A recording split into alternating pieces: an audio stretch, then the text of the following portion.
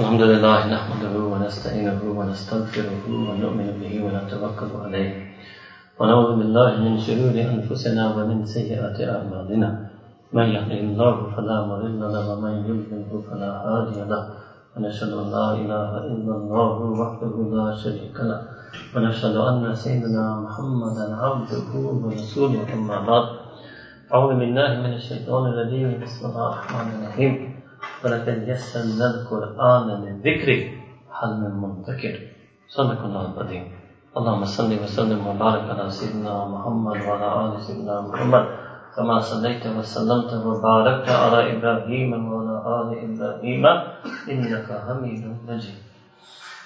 اللہ سبحانہ وتعالی نے خود قرآن کریم میں ہم سب کو مخاطب کرتے ہوئے بتایا کہ قرآن کریم کا مقصد کیا ہے اور ہم نے اپنا تعلق قرآن کریم کے ساتھ کیا پیدا کرنا ہے. یہ کوئی مخفی چیز نہیں ہے، کوئی مبہم چیز نہیں ہے، کوئی مشکل چیز نہیں ہے، بہت تفصیل طلب چیز نہیں ہے. It's not a very complicated, complex matter. مگر بہت سے مسلمان ابھی بھی اپنا قرآن کریم کے ساتھ تعلق نہیں قائم کر پائے. یہ عجیب و غریب معاملہ ہے.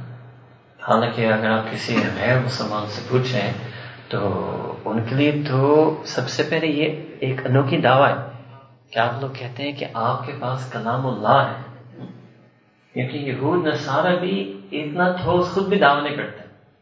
بہت سے بائبل کے بکس ہیں، گاسپل آف مارک جیسس، یہ تو ہسٹوریکلی نیسسریلی نبی عیسیٰ علیہ السلام کی بات کی لکھی ہوئی چیز ہے. سیکنڈ، وہ خود اپنے اوریجنل زبان میں کوئی پڑھتا نہیں. جیسے ہمارے قاری قرآن ہے اور قرآن العربی یا عربی قرآن پڑھتے ہیں، ان میں سے بہت چند اسپیشلسٹ رہتے ہیں جو ان زبان یعنی ایرمیک، سریک، اینشنٹ ہیبرو کو جانتے ہیں، اور وہ بھی کبھی کبھی ریسرچ کے طور پر جا کر اس کو اوریجنل لینگویج میں دیکھیں گے. قاری جسٹ پڑھنا ان میں سے کوئی ایک بھی نہیں ہے. ایون پوپ بھی بیٹھ کر Bible cover to cover original Aramaic میں کبھی نہیں پڑھتے. جسٹ تلاوت، just recitation, just reading, simple قاری وہ بھی نہیں ان کے پاس. اللہ اکبر کبیرہ. تو ان کے لیے ایک بہت عجیب اور غریب. اس کے بھی ایک نقطہ آپ کو ساتھ ساتھ چلتا ہوں، کبھی کبھی آپ کو کچھ نکات بھی ساتھ ساتھ بتاتا ہوں. تو مفسرین نے عجیب بات فرمائے. اگر یہ تو مطلب کیونکہ مفسرین ان علماء میں آگے اس کی تفصیل بھی آپ کو بتاؤں گا جس کی پوری قرآن کریم کے اوپر ایک بہت گہری نظر ہے. تو ظاہر ہے جس کے سامنے ایک پوری پکچر ہے تمام آیات کی، وہ کب نازل ہوئی، سیرت میں کیا کیا ہو رہا تھا اس وقت، نبی کریم صلی اللہ علیہ وسلم نے اس آیت کے بارے میں کیا کچھ کہا، ٹھیک ہے نا، ان پر ایک گہری نظر ہوتی ہے. عجیب ایک تفسیر میں ایک دفعہ میں ایک تفسیر پڑھا تھا، اتنی زبردست بات مجھے اتنی اچھی لگی، میں نے ابھی سوچا آپ کے ساتھ شیئر کر لوں کیونکہ بات اس پر چلتے کلام اللہ. تو جب بھی اللہ سبحانہ و تعالی قرآن کریم میں توراہ، انجیل یعنی دوسرے آسمانوں کتابوں کے بارے میں تذکرہ کرتے ہیں، ہمیشہ ان کو کتاب اللہ کہتے ہیں، کبھی کسی کو کلام اللہ نہیں کہا. یہ صرف قرآن کریم میں جو کتاب اللہ ہے پلس کلام اللہ ہے. اس کو میں اور کھولتا ہوں آپ کے سامنے. جس یہ ایک نقطہ بھی عجیب و غریب چیز ہے. The Bible and the Torah, even in their original revealed form, let alone in their current corrupted form, are Kitabullah. Only in Quran al-Karim is also Kitabullah. Only and only Quran al-Karim is Kalamullah. Kalam means Allah subhanahu wa ta'ala's speech, Allah subhanahu wa ta'ala's alfaz, Allah subhanahu wa ta'ala کی خود چنوے الفاظ. کیوں؟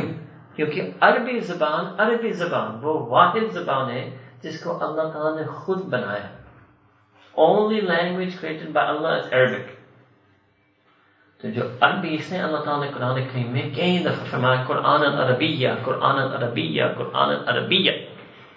تو قرآن کریم کلام اللہ ہے. دوسرے جو آسمانی کتاب نازل ہوئی ہیں، کچھ ان لوگوں کی زبان میں نازل ہوئی، کچھ ان کے معانی ان انبیاء پر نازل ہوئی، اور وہ انبیاء نے خود اس معنی کو، جیسے نبی کریم صلی اللہ علیہ وسلم جو حدیث ہے کہ اللہ تعالیٰ ان کو ہدایت دیتے ہیں، کوئی معنی کو بیان کرتے ہیں، اور سیدنا رسول اللہ صلی اللہ علیہ وسلم اپنے الفاظ میں اس چیز کو بیان کرتے ہیں.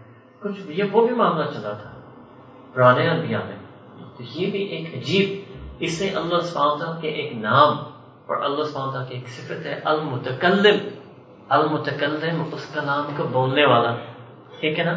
اب اس کلام کو بولنے کے 3 انداز ہیں. ایک دفعہ اللہ، بلکہ 4 انداز پڑھ سکتے ہیں. ایک انداز یہ ہے کہ اللہ سبحانہ وتعالیٰ نے یعنی آل ٹوگیدر مجموعی طور پر اس کلام کو لوح المحفوظ کے اوپر نازل فرمایا. In fancy English you would say that Allah subhanahu wa ta'ala inscribed Kalamullah, entire Quran al-Kareem, on the Allah al-Mahfuz. اب وہ ہے کیا؟ اب اس کے ایک حد تک اس کی سمجھ میں ہے. Allah means the tablet, al-Mahfuz means preserved. The eternally preserved tablet, یہ کوئی چیز in the Allah ہے، یہ زمین پر نہیں ہے، یہ مخلوق ٹھیک ہے، نہیں سولر سسٹم میں نہیں ہے، ملکی وے گیلیکسی میں نہیں ہے، یہ اس دوسری جہان میں ہے جس کو ہم in the Allah کہتے ہیں. ٹھیک ہے، not the physical material creation which the astronomers know to be the universe. There's another realm of creation, there's another dimension of creation. ٹھیک ہے نا. جب اللہ سبحانہ وتعالیٰ نے قرآن کریم میں فرمایا رب العالمین، تو عالمین کا مطلب ایک یہ نہیں سمجھے کہ ارتھ ایک جہان ہے، مارس ایک جہان ہے. نو، یہ پورا یونیورس ایک جہان ہے. عالم، all of the known physical created material universe as explored by scientists and astronomers and astrophysicists، وہ ایک عالم ہے. ایک الگ عالم ہے، عالم برزخ. ایک عالم ہے جس میں جنت ہے، جہنم ہے، وہ ابھی بھی موجود ہے. ایک عالم ہے جہاں اللہ سبحانہ تعالیٰ کا عرش اور کرسی ہے. یہ عالمین plural ہے، different realms of being, realms of existence. تو یہ اللہ المحفوظ جو ہے نا، یہ اس یونیورس میں نہیں ہے، یہ فزیکل مٹیریل ورلڈ میں نہیں. تو بہرحال یہ ایک معنی ہے کہ اللہ تعالیٰ المتکلم ہے. پورا کا پورا قرآن کریم مجموعی طور پر یعنی سنگل مومنٹ اس لوح محفوظ پر نازل کیا. سیکنڈ میں کہ نبی کریم صلی اللہ علیہ وسلم ہسٹورکلی 14 سال پلس سال پہلے 22 سال کچھ مہینے پر مشتمل مدت کے اوپر اللہ سبحانہ تعالیٰ نے تدریجاً bit by bit, piece by piece قرآن کریم کو ان پر نازل فرمایا. اور سیدنا رسول اللہ صلی اللہ علیہ وسلم نے اس قرآن کریم نازل شدہ کلام اللہ کی تلاوت کی. اسی اللہ تعالیٰ کا کلام جو اول متکلم اللہ تعالیٰ ہے، اب نبی کریم صلی اللہ علیہ وسلم اس کی دوسری متکلم، رائٹ. اور وہی قرآن کریم الحمدللہ آج تک چلا ہے. آپ حیران ہوں گے کہ کچھ ایسے، سارے ایسے نہیں، بہت سے مؤرخین معتدل ہیں، ٹھیک ہے نا. کچھ ایسے مؤرخین ہسٹورینز ہوتے ہیں، اسکالرز آف اسلامک اسٹڈیز، جو غیر مسلمان ہیں، جو اسلام سے دشمنی رکھتے ہیں، اسلام سے کے خلاف ہیں، وہ مائنورٹی ہیں. وہ بھی آج تک قرآن کریم پر اعتراض نہیں کر سکے. وہ بھی اس چیز کو نہیں کہہ سکتے کہ آج جو قرآن ہے وہ قرآن نہیں ہے جو نبی کریم صلی اللہ علیہ وسلم کے زمانے میں تھا. یہ بھی مانتے. اب وہ الگ بات ہے کہ وہ نبی کریم صلی اللہ علیہ وسلم کا اللہ کا پیغمبر نہیں مانتے. وہ کہتے ہیں انہوں نے خود یہ چیز بولا، خود چیز لکھی، مگر چیز وہی ہے جو آج مسلمانوں کے سامنے اور جو ان کے پاس ہے. یہ بہت بڑی چیز ہے، کیونکہ ان کا جو ایتھیسٹ ہسٹورین کا فیصلہ بائبل کے اوپر تو حتمی یہ ہے کہ جو بائبل آج کل لوگ پڑھتے ہیں وہ چیز نہیں ہے جو نبی عیسیٰ علیہ السلام کے زمانے میں تھی. وہ حتمی طور پر کہتے ہیں جو آج جو تورات تالمود جو لوگ پڑھتے ہیں وہ چیز نہیں ہے جو نبی موسیٰ علیہ السلام کے زمانے میں تھی. مگر جہاں قرآن کا تعلق ہے، ٹھیک ہے، اس کو اللہ کا کلام نہیں مانتے، تو وہ نعوذ باللہ نبی کریم صلی اللہ علیہ وسلم کو چونکہ ایمان نہیں لاتے، ان کو ایک بندہ سمجھتے ہیں، وہ بندہ کا کلام کہتے ہیں، مگر وہ کہتے ہیں کہ یہ وہی کلام ہے جو ان کی ہی زمانے کے کلام ہے. جی یہ سب چیزیں اس کا عربی میں کہتے ہیں اعجاز القرآن. It means the miracle of Quran al-Karim. Quran al-Karim is unique, miraculous, wondrous. اور ہمارے کیونکہ بہت سے نوجوان بھی بالکل یہ تو پورا ایک فن ہے، اس چیز سے واقف نہیں ہے. تو ٹھیک ہے، کیونکہ مسلمان گھر میں پیدا ہوئے ہیں، والدین کو دیکھا ہے، پاکستان میں پیدا بنے ہیں، تو ٹھیک ہے قرآن پر ایمان ہے، مگر ٹھوس آنکھیں کھول کر قرآن کی گہرائی سمجھ کر، قرآن کی عظمت، شان، شوکت سمجھ کر ایمان نہیں لاتے. اس لیے کبھی کبھی لیکن جس کی بنیاد مضبوط نہ ہو، تھوڑا سا جھٹکا لگے تو وہ ہل جاتا ہے. ہم نے یہ بھی دیکھا ہے. اوکے، ہاں ہمسا یونیورسٹی میں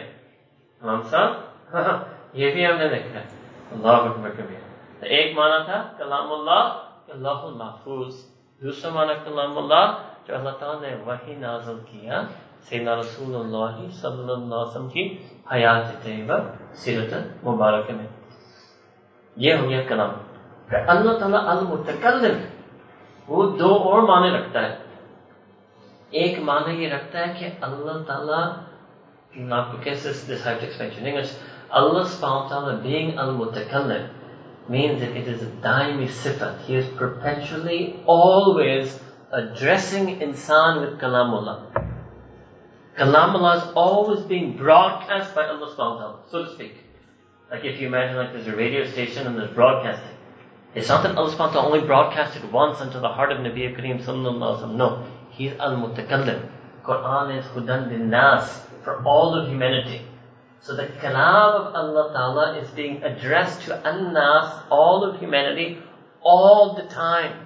All the time. So سمجھے ابھی بھی ہم کلام اللہ کا مخاطب ہیں, کیونکہ اللہ تعالیٰ ابھی بھی اور ہمیشہ المتکلم ہوں گے.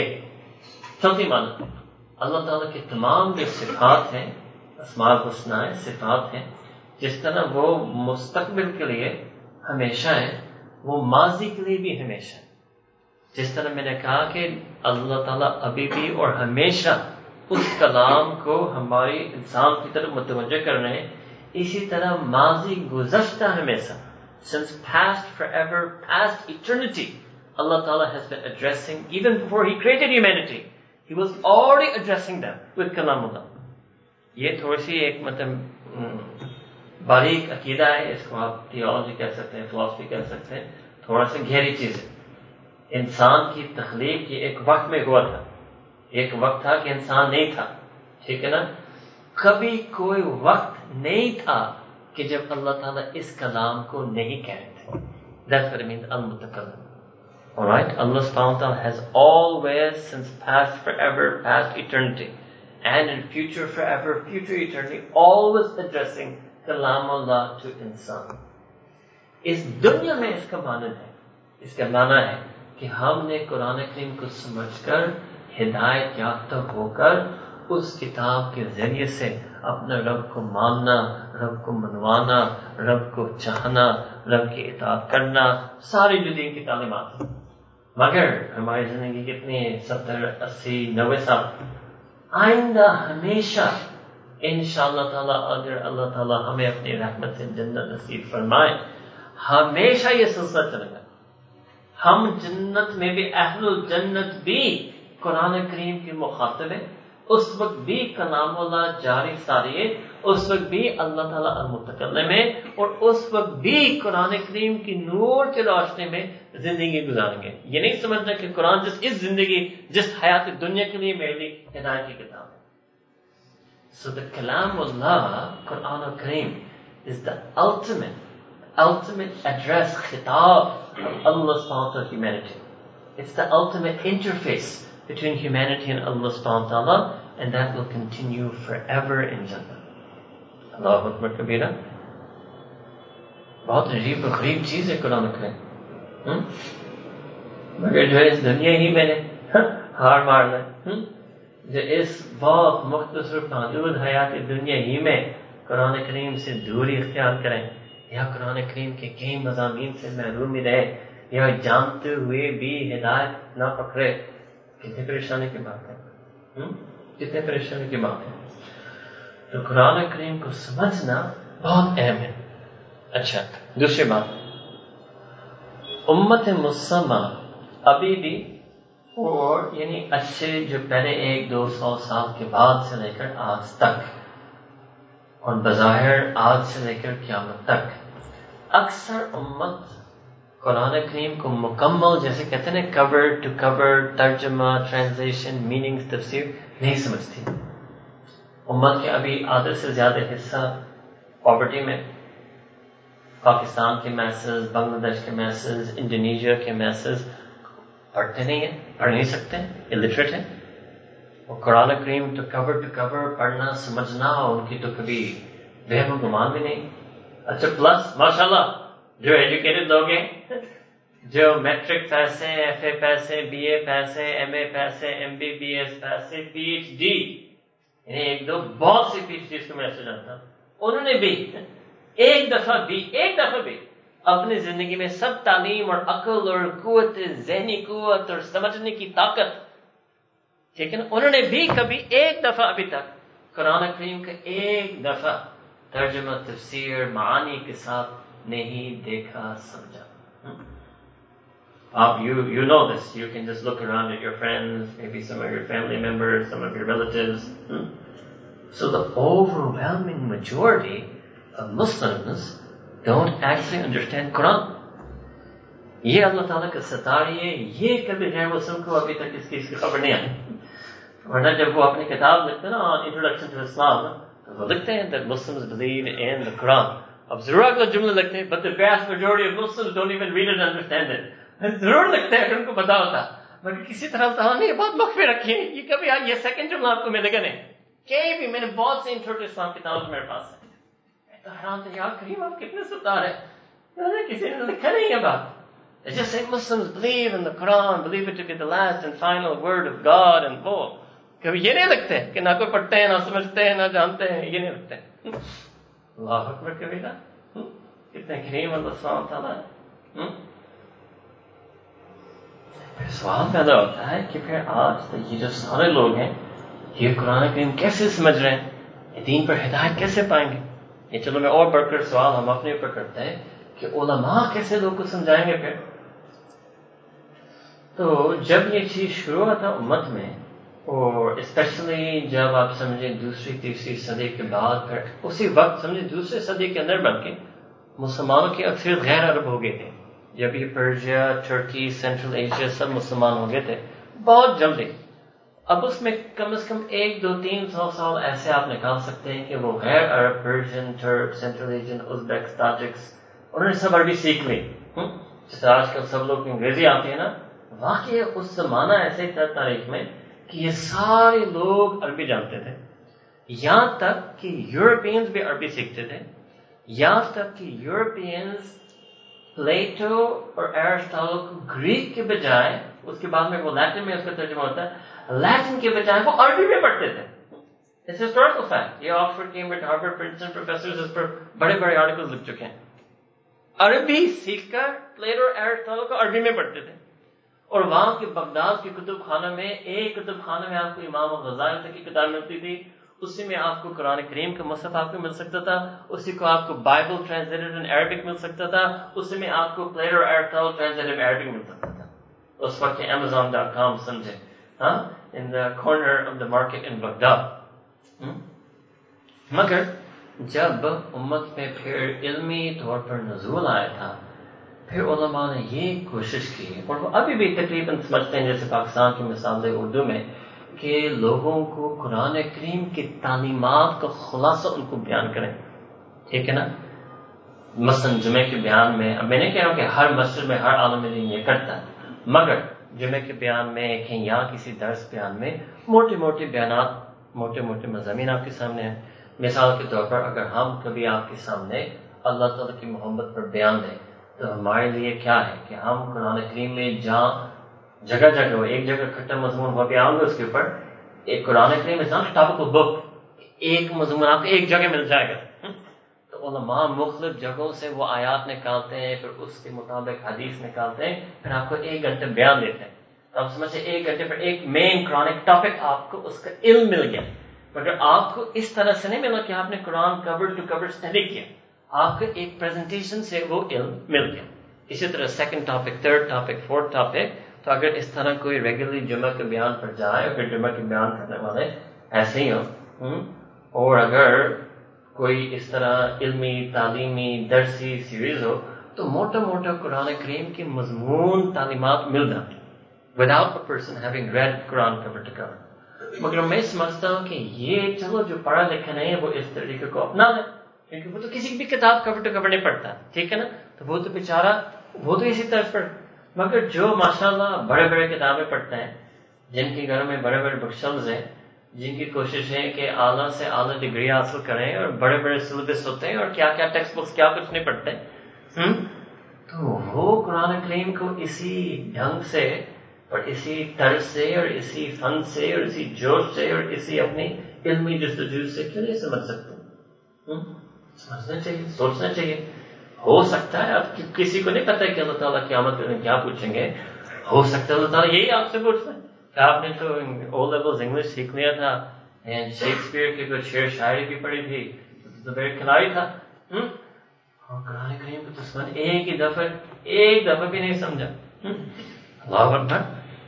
یا جو تو کمپیوٹر سائنسسٹ ہے، visual basic and Java and C plus plus, اور اکانومسٹ ہے، ڈیمانڈ اینڈ سپلائی اینڈ پتہ نہیں کیا کیا چیزیں.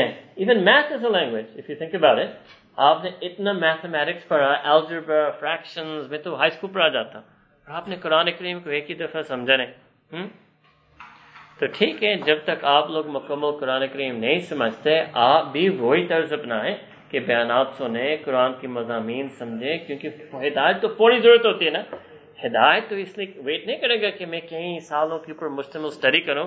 ہدایت آپ کی فوری ضرورت ہے، مگر ساتھ ساتھ کم از کم انسان کے دل میں نیت ہو، یا دل میں تمنا ہو، یا دل میں چاہت ہو، یا ارادہ ہو، یا کم از کم دعا اللہ سے مانگ ہو کہ مرنے سے پہلے مجھے بھی قرآن کریم کی مکمل سمجھ تو آ جائے.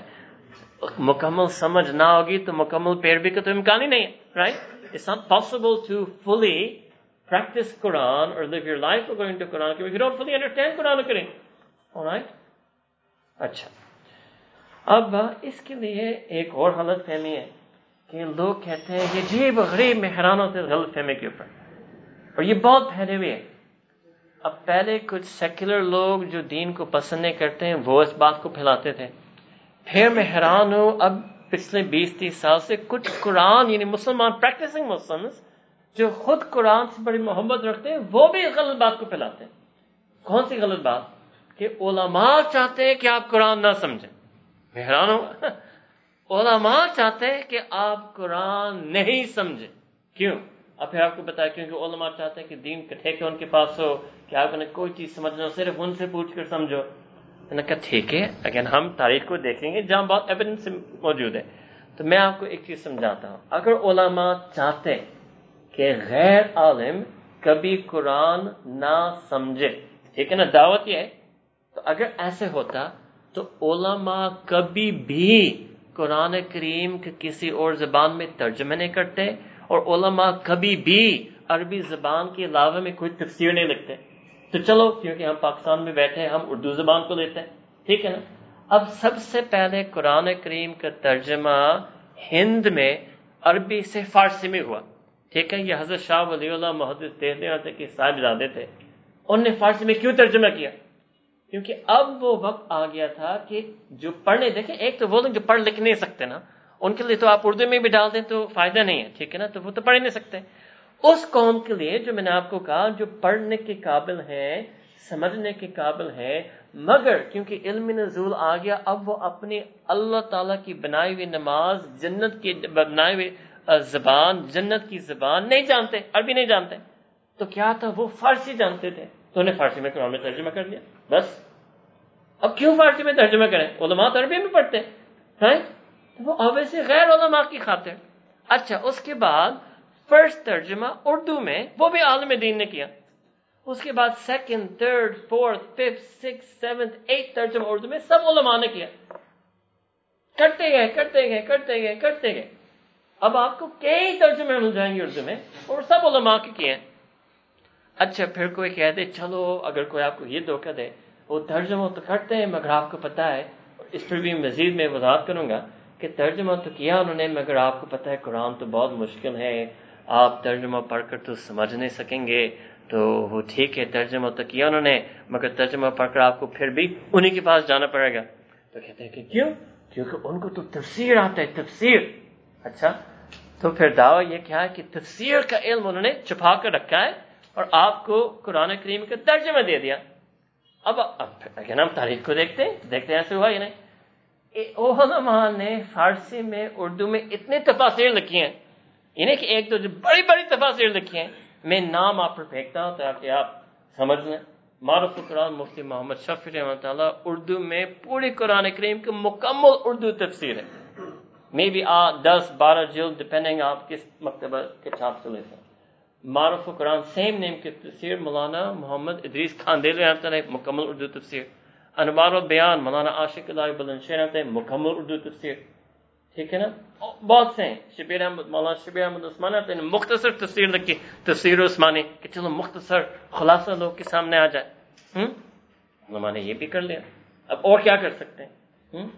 اپنے زمانے میں یہ سب علماء درس قرآن بھی دیتے تھے، ایک خاص قسم کے درس قرآن جس کو کہتے ہیں دورہ تفسیر، مکمل قرآن کریم پڑھانا، یہ بھی علماء کرتے رہے، ابھی بھی ہوتا ہے، ترجمہ بھی اردو میں، تفسیر بھی اردو میں، انگلش میں بھی درس ہوتا ہے۔ ہم نے خود اس شہر لاہور میں قرآن کریم کا مکمل تفسیر انگلش میں پڑھا ہے۔ اب پڑھنے والے کون تھے، کہاں چلے گئے، وہ اللہ جانتے ہیں۔ تو یہ دھوکہ بھول جائیں کہ علماء نہیں چاہتے کہ آپ قرآن سمجھیں، یہ ضرور ہے کہ علماء نہیں چاہتے کہ آپ قرآن غلط سمجھیں، یہ ضرور ہے، ٹھیک ہے نا۔ اب جیسے ڈاکٹر نہیں چاہتے کہ کوئی میڈیسن نہ سمجھے، مگر یہ ضرور چاہتے کہ کوئی میڈیسن کو غلط نہ سمجھے، تو میڈیسن سمجھنے کے لیے کچھ ادارے بنائے، میڈیکل کالج، کچھ کریکولم بورڈ بنائے تاکہ ٹیکسٹ بک کی اپروول ہو، کچھ اتھارٹیز ہو، کچھ تصدیق ہو۔ ہر علم میں ایسے ہی ہوتا ہے، alright؟ تو اسی طرح قرآن کریم کے بہت سے تراجم اور بہت سے تفاسیر معتبر ہیں، تو آپ لوگوں کے لیے قرآن پڑھنا، سمجھنا، سیکھنا، اس سے ہدایت یافتہ ہونا، یہ علماء نے حجت قائم کیا ہے، اور بالکل یہ چیز ممکن ہے۔ اچھا، اب سمجھے کہ قرآن کریم کے بنیادی طور پر 3 حصے ہیں۔ حصے نہیں کہنا چاہیے، we would say in English there are 3 aspects, 3 perspectives, 3 modalities through which you will approach and understand and study Quran al-Kareem. Number 1 is wordings of Quran, alfaz Quran, wordings of Quran, alfaz Quran، ٹھیک ہے نا۔ اس کی سب سے پہلے جو فن ہے تجوید، ہم نے ایک چترالکاری رکھا ہے، چترالکاری، اور ہمارا تو یہ چاہتا ہے کہ وہی آپ کو قرآن سنائے اور ہم اس سے آغاز کریں، اور ہم نے آپ کو دعوت دینا تھا اس سے پڑھیں۔ کیا کریں، ہمارے ساتھی بھی بہت ڈھیل ہیں، ہاں کوئی نہیں، ہو سکتا ہے آخر میں ان سے کچھ تلاوت کروائیں، اللہ عالم۔ دیکھیں، اس کو کہتے ہیں تجوید۔ تجوید کا مطلب ہے کہ قرآن کریم کو جو پڑھنا، ہر زبان کا ایک لہجہ ہوتا ہے۔ جیسے میں آپ کو بتاؤں، میں انگریزی کا قاری ہوں، ہمارے استاد ہیں حضرت شیخ الحدیث حضرت صوفی سرور صاحب جامع شریف کا شیخ الحدیث، وہ مجھے کہتے ہیں یہ انگریزی کا 7 عاشرہ قاری ہے، ہاں ایسے ٹھوس انگریزی بولتا ہوں، ٹھیک ہے نا۔ تو ایک فرق ہوتا ہے، ٹھیک ہے نا، ایک چیز معانی سمجھنے میں۔ تو جب آپ عربی کلام اللہ، قرآن عربی یا عربی الفاظ قرآن صحیح طور پر پڑھیں گے، ہر حرف کو صحیح طور پر ادا کریں گے، میں آپ کو ایک چیز بتا رہا ہوں، یہ کوئی صرف زبانی کارروائی نہیں ہے۔ جب آپ اپنی زبان سے اس کو بہتر ادا کریں گے، اس کا معنی اور اس کا نور آپ کے قلب میں، دل میں بہتر آئے گا۔ اور جب آپ اگر محنت نہیں کی یا موقع نے، وہ الگ بات ہے، مگر اگر اپنی سستی اور غفلت کی وجہ سے، محض اپنی سستی اور غفلت یا اس چیز کو اہمیت نہ دینے کی وجہ سے قرآن کریم آپ بہت مشکل سے اپنے زبان سے ادا کرتے ہیں، تو اسی طرح اسی مشکل سے آپ کو اس کے اوپر عمل ہوگا۔ یہ یاد رکھیں، آپ اکثر اسٹوڈنٹس لوگ بھی ہیں، جب بھی آپ کسی بنیادی کام میں سستی اور غفلت کرتے ہیں تو اس کے اوپر جو کام مرتب ہوتے ہیں، all the other things that are based on that foundational thing، اس میں بھی سستی غفلت آ جاتی ہے۔ تو قرآن کریم کو صحیح پڑھنا، ہم نے یہاں بندوبست کیا، چترالکاری، ہم نے یہاں بندوبست کیا ہے، قاری صاحب کو خاص بلایا، اور یہ تو کہہ رہے ہیں میں 24 گھنٹے فارغ ہوں، مجھے کوئی دو کہ قرآن مجھ سے پڑھے۔ یہ اسی جگہ میں بیٹھنا چاہتے ہیں اور آپ لوگوں کے قرآن کریم کا تلفظ، الفاظ، ادائیگی درست کرنا چاہتے ہیں۔ آپ فجر کے بعد آنا چاہیں، زور کے بعد آنا چاہیں، دن میں آنا چاہیں، صبح میں آنا چاہیں، شام میں آنا چاہیں، رات میں آنا چاہیں، کیوں کہ صاحب ایسے ہیں نا، ہاں وہ کہیں بس کوئی آئے تو صحیح۔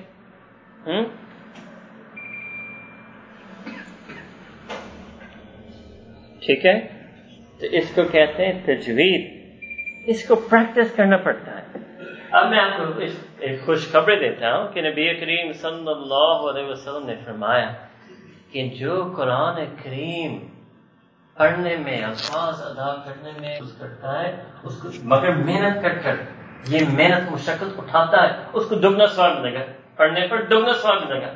ایک ثواب پڑھنے کا، اور دوسرا ثواب وہ پڑھنے میں جو مشکل تھی اس کو ادائیگی میں ایک ثواب اس کے اوپر. اب اسے اور بڑھ کر کیا انسینٹیو آپ کو چاہیے؟ مجھے نہیں سمجھ آتا ہے کہ کیا فینسی فلائر مارکیٹنگ کیا آپ کو بتائیں جب نبی کریم صلی اللہ علیہ وسلم کی ایک حدیث کافی ہونا چاہیے آپ کے لیے. ٹھیک ہے، اچھا. تو یہ پہلا جو تعلق ہے الفاظ قرآن کے ساتھ، اس کو کہتے ہیں تجوید. دوسرا تعلق الفاظ قرآن کے ساتھ، اس کو کہتے ہیں تلاوت. قرآن کریم کو پڑھنا اور پڑھنا، زیادہ پڑھنا، کثرت کے ساتھ پڑھنا، ایسے پڑھنا کہ جسٹ وہ بہتا جاتا ہے. They say that the qari who recites Quran, not qari doesn't mean professional qari. Qari means the person who recites. ٹھیک ہے نا، qari means یعنی پڑھنے والا. ٹھیک ہے نا. The qari who recites Quran, when he keeps on reciting Quran over and over again, every verse he recites like the waves that come and lap at the shore of the ocean.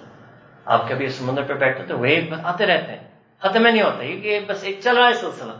You can sit there for hours and hours and hours. The waves keep coming, going, keep coming, going, keep coming, going. ایسے تلاوت کریں کہ آپ کو مزہ آ جائے. بس آ رہا ہے، پڑھ رہے ہیں. کوئی لمٹ نہیں سیٹ کیا ہے کہ میں آدھا جز پڑھنا ہے، ایک جز پڑھنا ہے، کوئی مارکر ہے، کوئی فنش لائن نہیں ہے. ایسے پڑھیں.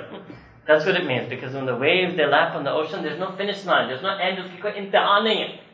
ٹھیک ہے، کبھی یہ روز آپ ایسے نہیں پڑھ سکتے ہیں، مصروفیت ہیں کام ہے، مگر کبھی قرآن کریم ایسے کھولیں کہ میں نے پڑھنا ہے. میں نے کوئی وقت نہیں طے کیا کہ 10 منٹ کے بعد، میں نے کوئی اماؤنٹ طے نہیں کیا کہ 3 رکوع پڑھنا ہے، پاؤ پڑھنا ہے، آدھا پڑھنا ہے. ٹھیک ہے، بالآخر آپ ختم کر لیں گے، کہیں نہ کہیں آپ کو کسی موقع پر اختتام ہی کرنا پڑے گا، مگر پہلے سے طے نہ. کلام اللہ. آپ کتنے لوگ سے بات کرتے ہیں فون پر کہ پہلے سے طے میں سے 2 منٹ بات کروں گا آپ سے؟ ہاں، یہ تو 99% کھلی بات کرتے ہیں. یہ کبھی خاص، اچھا میں نے دیکھا میں نے میٹنگ ہے 10 منٹ میں 10 منٹ بات کر سکتی ہے، کبھی ہوتا ہے. مگر ماشاء اللہ قرآن کریم کے ساتھ پہلے سے طے کہ تو ایک پاؤ پڑھنا ہے. ہاں نہیں سمجھے؟ ہاں، کلام اللہ. اب سمجھے المتکلم اللہ، متکلم آپ خود ہو. جب آپ قرآن پڑھ رہے ہیں آپ ایسے سوچیں کہ میں رب کو قرآن سنا رہا ہوں. اور ایسے ہی نبی کریم صلی اللہ علیہ وسلم نے حدیث میں فرمایا کہ جو قرآن پڑھتا ہے رب سنتا ہے. کیا مطلب؟ اللہ تعالیٰ تو السمیع ہے، ہر چیز سن رہے ہیں. تو ایک مثال آپ کو دیتا ہوں، مگر یہ تو اردو میں گڑبڑ ہو جائے گا. How can I explain to you?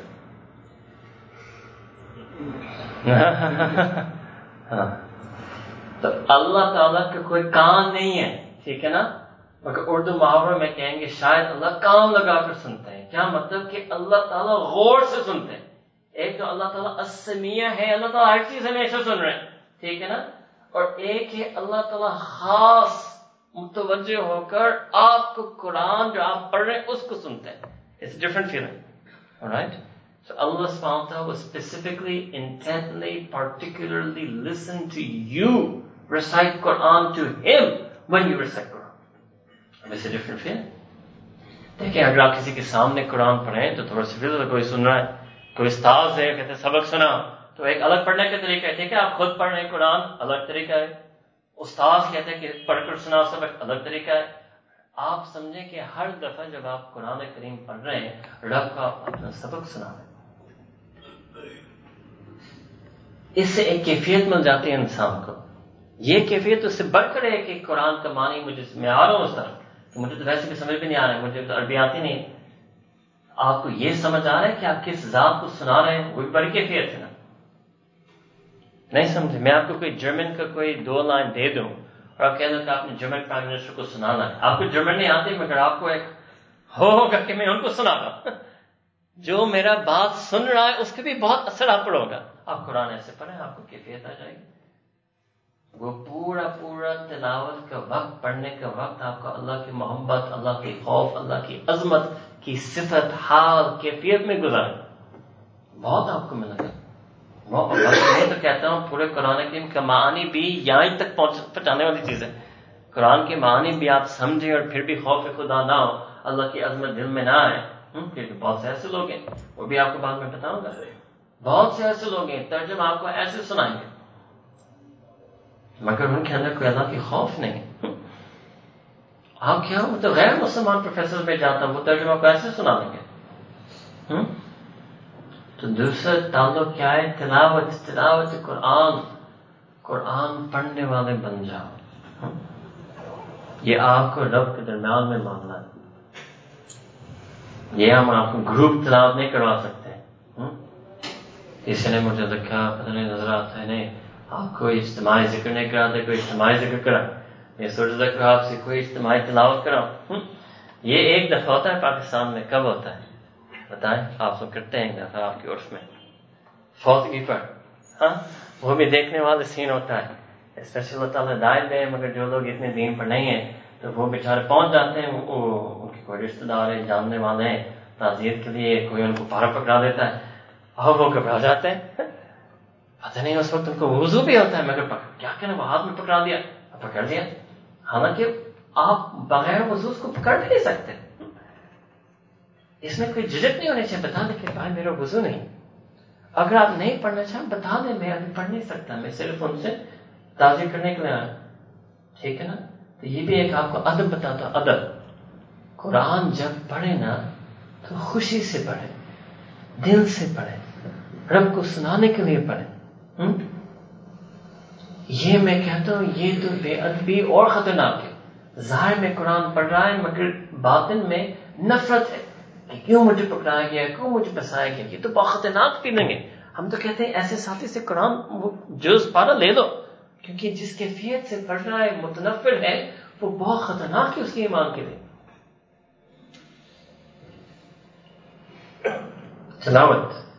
تلاوت قرآن کو پڑھیں، ٹھیک ہے۔ کچھ لوگ چاہتے ہیں کہ کچھ سٹرکچر ہو تو ہم کہتے ہیں کہ چلو آپ، اب اللہ تعالیٰ نے اس کا بھی اصول بیان کیا قرآن میں، گو کہ اس آیت کا اصل جو پہلے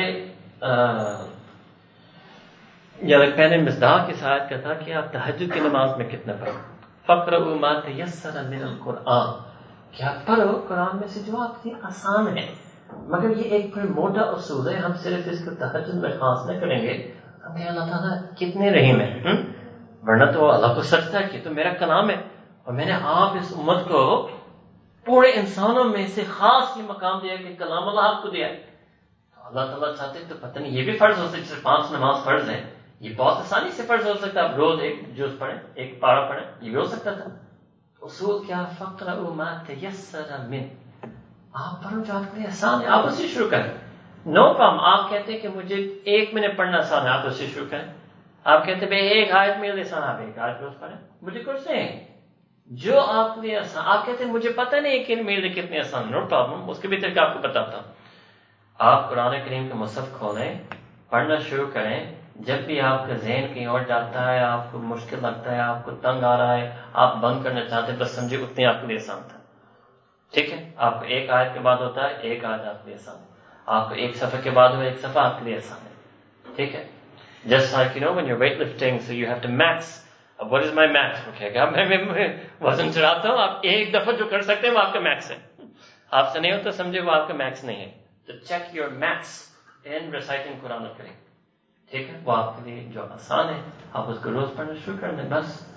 اب اس کا فائدہ کیا ہے؟ جب آپ روز اتنا ہی پڑھیں گے، ایک آیت، 1 منٹ، 1 رکوع جو بھی ہے، جب آپ روز پڑھیں گے نا تو آپ ذرا پڑھنے والے بن جائیں گے، پھر آپ کو یہ ذرا آسان ہو جائے گا۔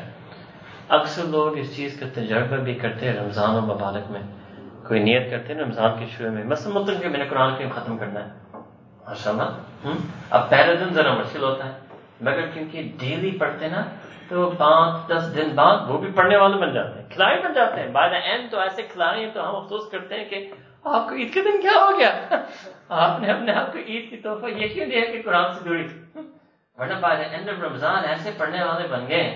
میں تو کہتا ہوں یہ تو ہر مہینے ختم کر سکتے ہیں، ہم نے دیکھ رہے خود کہ میں واقعی قرآن کریم کے ایک ختم 1 مہینے میں کر سکتا ہوں، رمضان میں کیا نا، مگر بعد میں نہیں کرتے۔ بہت سے لوگ ایسے بھی جانتا ہوں جو ہر سال 1 ختم کرتے ہیں رمضان ہی میں، باقی پورے 11 مہینے میں بھی ایک ختم نہیں کر پاتے, مگر رمضان میں سالوں سے ایک ختم کر رہے ہیں. It doesn't make sense. If you can recite the entire Quran al-Kareem in 1 month in Ramadan, then why do you change? In 11 months you can't recite it, and then again you can recite it in 1 month. تو بہرحال آپ قرآن کریم کو پڑھیں, پڑھنے والے بن جائیں. تو الفاظ کے ساتھ پہلا تعلق تھا تجوید, الفاظ کے ساتھ دوسرا تعلق تھا تلاوت پڑھنا. تیسرا تعلق ہے الفاظ کے ساتھ, اس کو کہتے ہیں تحفیظ.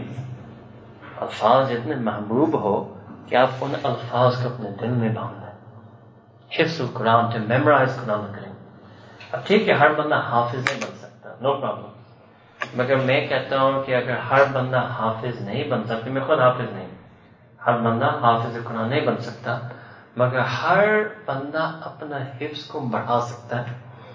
مثلا اگر آپ کو 10 صورتیں یاد ہیں, آپ 11 یاد کر سکتے ہیں. جو 10 یاد کر سکتے ہیں وہ 11 یاد کر سکتا ہے. اگر آپ کو آدھا پارا یاد ہے, آپ 1 پارا یاد کر سکتے ہیں. جس کو 1 پارا یاد ہے وہ 2 یاد کر سکتا ہے.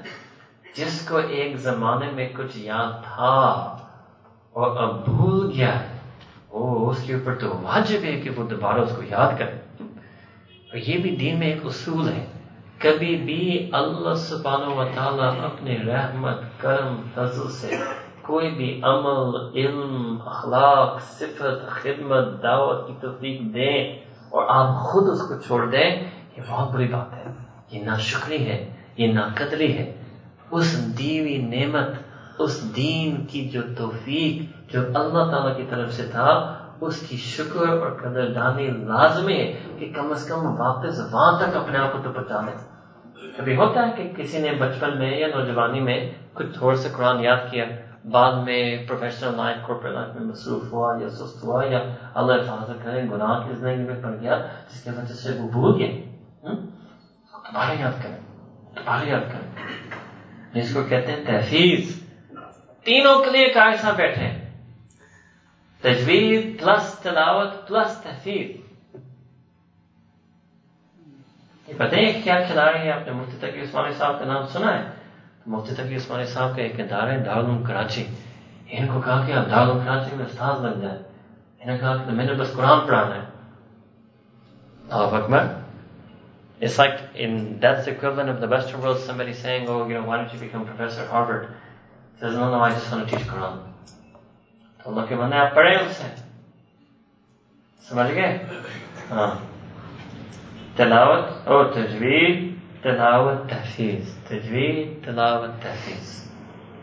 میں آپ کو اور بھی آسان طریقے بتاتا ہوں, کیونکہ ہمیں بہت چھیڑتا ہوں. آج چھیڑنے کے موڈ میں اصل میں جو لوگ شروع میں نہیں تھے ان کو پتہ نہیں, ایک واقعہ ہوا شروع میں آج, اس کی وجہ سے بس میرے چھیڑنے والا موڈ شروع ہو گیا. ہاں کیا کریں. ہاں تو ہمارے پاکستان میں بہت سے امام حضرات ہیں, وہ تقریباً سیم ہی آیات پڑھتے ہیں ہر فجر میں, یعنی کہ 10, 15, 20 جگہیں اور انہیں سے پڑھتے ہیں.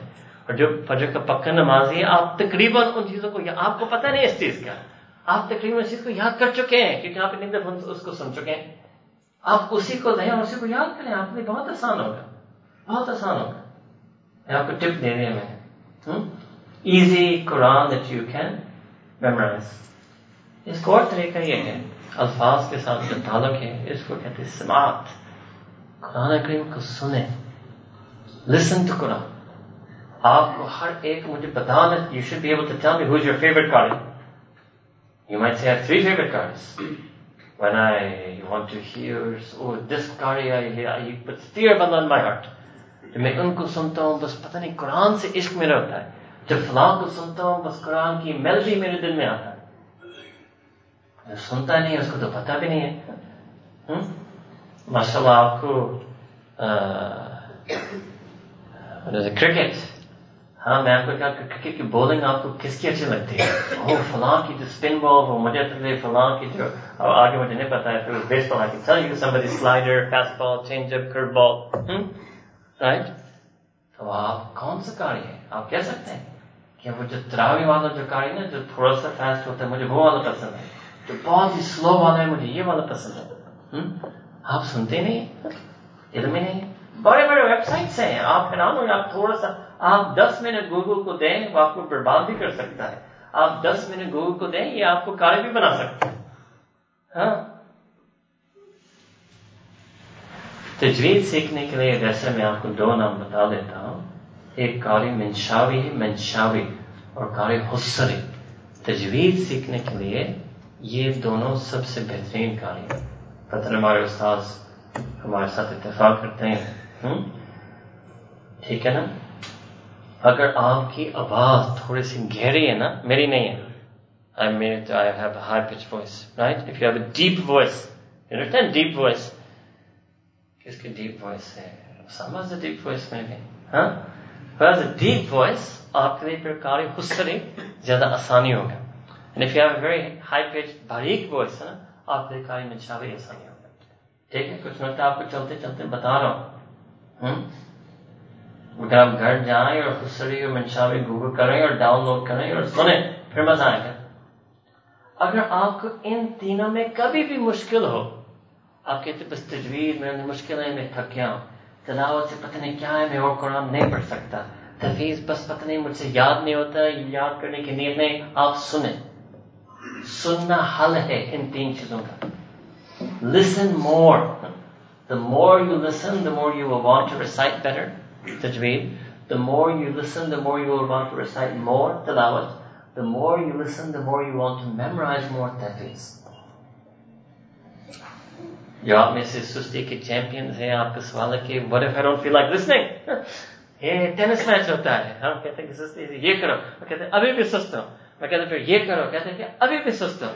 ہاں اب ایک انتہا ہوتا ہے، میں کیا آپ کو بتاؤں. گاڑی میں لگائیں، کانوں میں لگائیں، چلتے پھرتے لگائیں.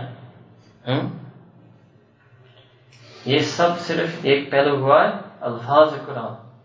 ٹھیک ہے؟ تجوید، تلاوت، تحفیظ، لسننگ. نمبر 2 معانی قرآن. معانی قرآن there's a difference. meanings of Quran cream, meanings of قرآن کریم. اب قرآن کریم کے معانی حاصل کرنے کے لیے بھی متعدد طریقے ہیں. ایک وہ طریقہ جو آپ کو بتایا مکمل کور ٹو کور ترجمہ تفسیر. ٹھیک ہے نا؟ مکمل کور ٹو کور ترجمہ and تفسیر.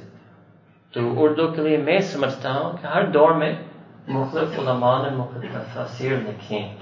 I feel کہ آپ لوگ کے لیے اردو میں سب سے سہل انداز یہ ہوگا کہ مولانا عاشق الہی بلندشہری آتا ہے کہ ایک تفسیر ہے انوار البیان. اس میں بہت اصلاحی تشریح ہے، پریکٹیکل لائف لیسنز اور حدیث بھی بہت ہے. تو it's a very easy way for you to start. Alright, Anwar Albayan Maulana Mufti عاشق الہی بلندشہری رحمۃ اللہ تعالیٰ. یہ ہو گیا کور ٹو کور. دوسرا، اب میں آپ کو کھول کر بتاتا ہوں تفسیر کا معنی سمجھنے کے لیے مختلف انداز ہو سکتا ہے. ایک انداز یہ ہو سکتا ہے کہ چلو جو ساتھی مکمل محنت کے لیے ابھی تیار نہیں ہے کور ٹو کور، ان کو کچھ سلیکٹڈ منتخب نصاب مفتی عباس سے اور نام مفتی عباس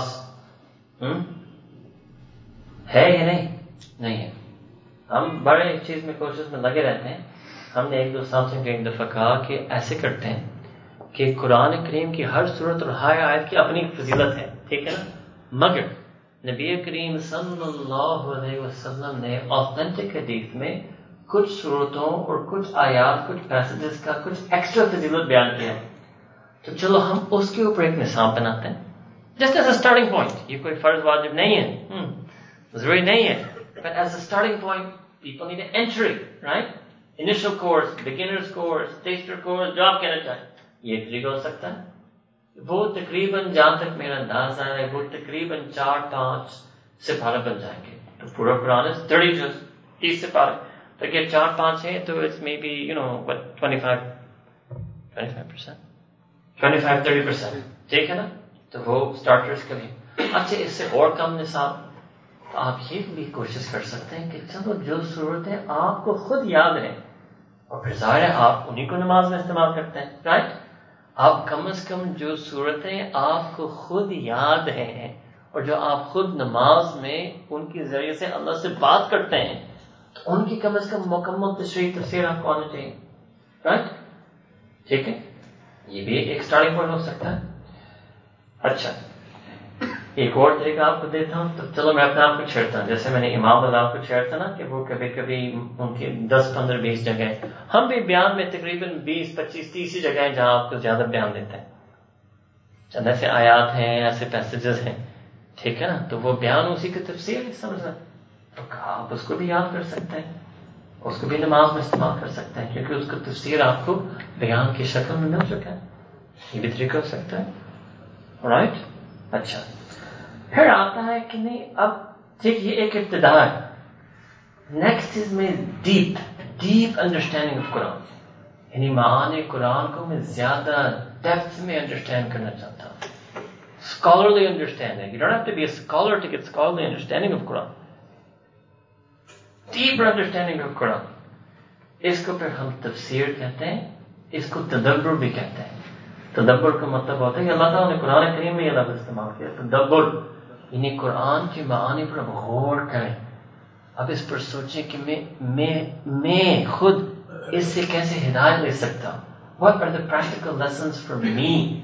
How can I be guided by this? Okay, so fine, there's a story in Surah Baqarah of Nabi Musa Islam and the Bani Israel. But what's in it for me? ٹھیک ہے, it's a historical story. ٹھیک ہے, ایک تاریخی واقعہ ہے.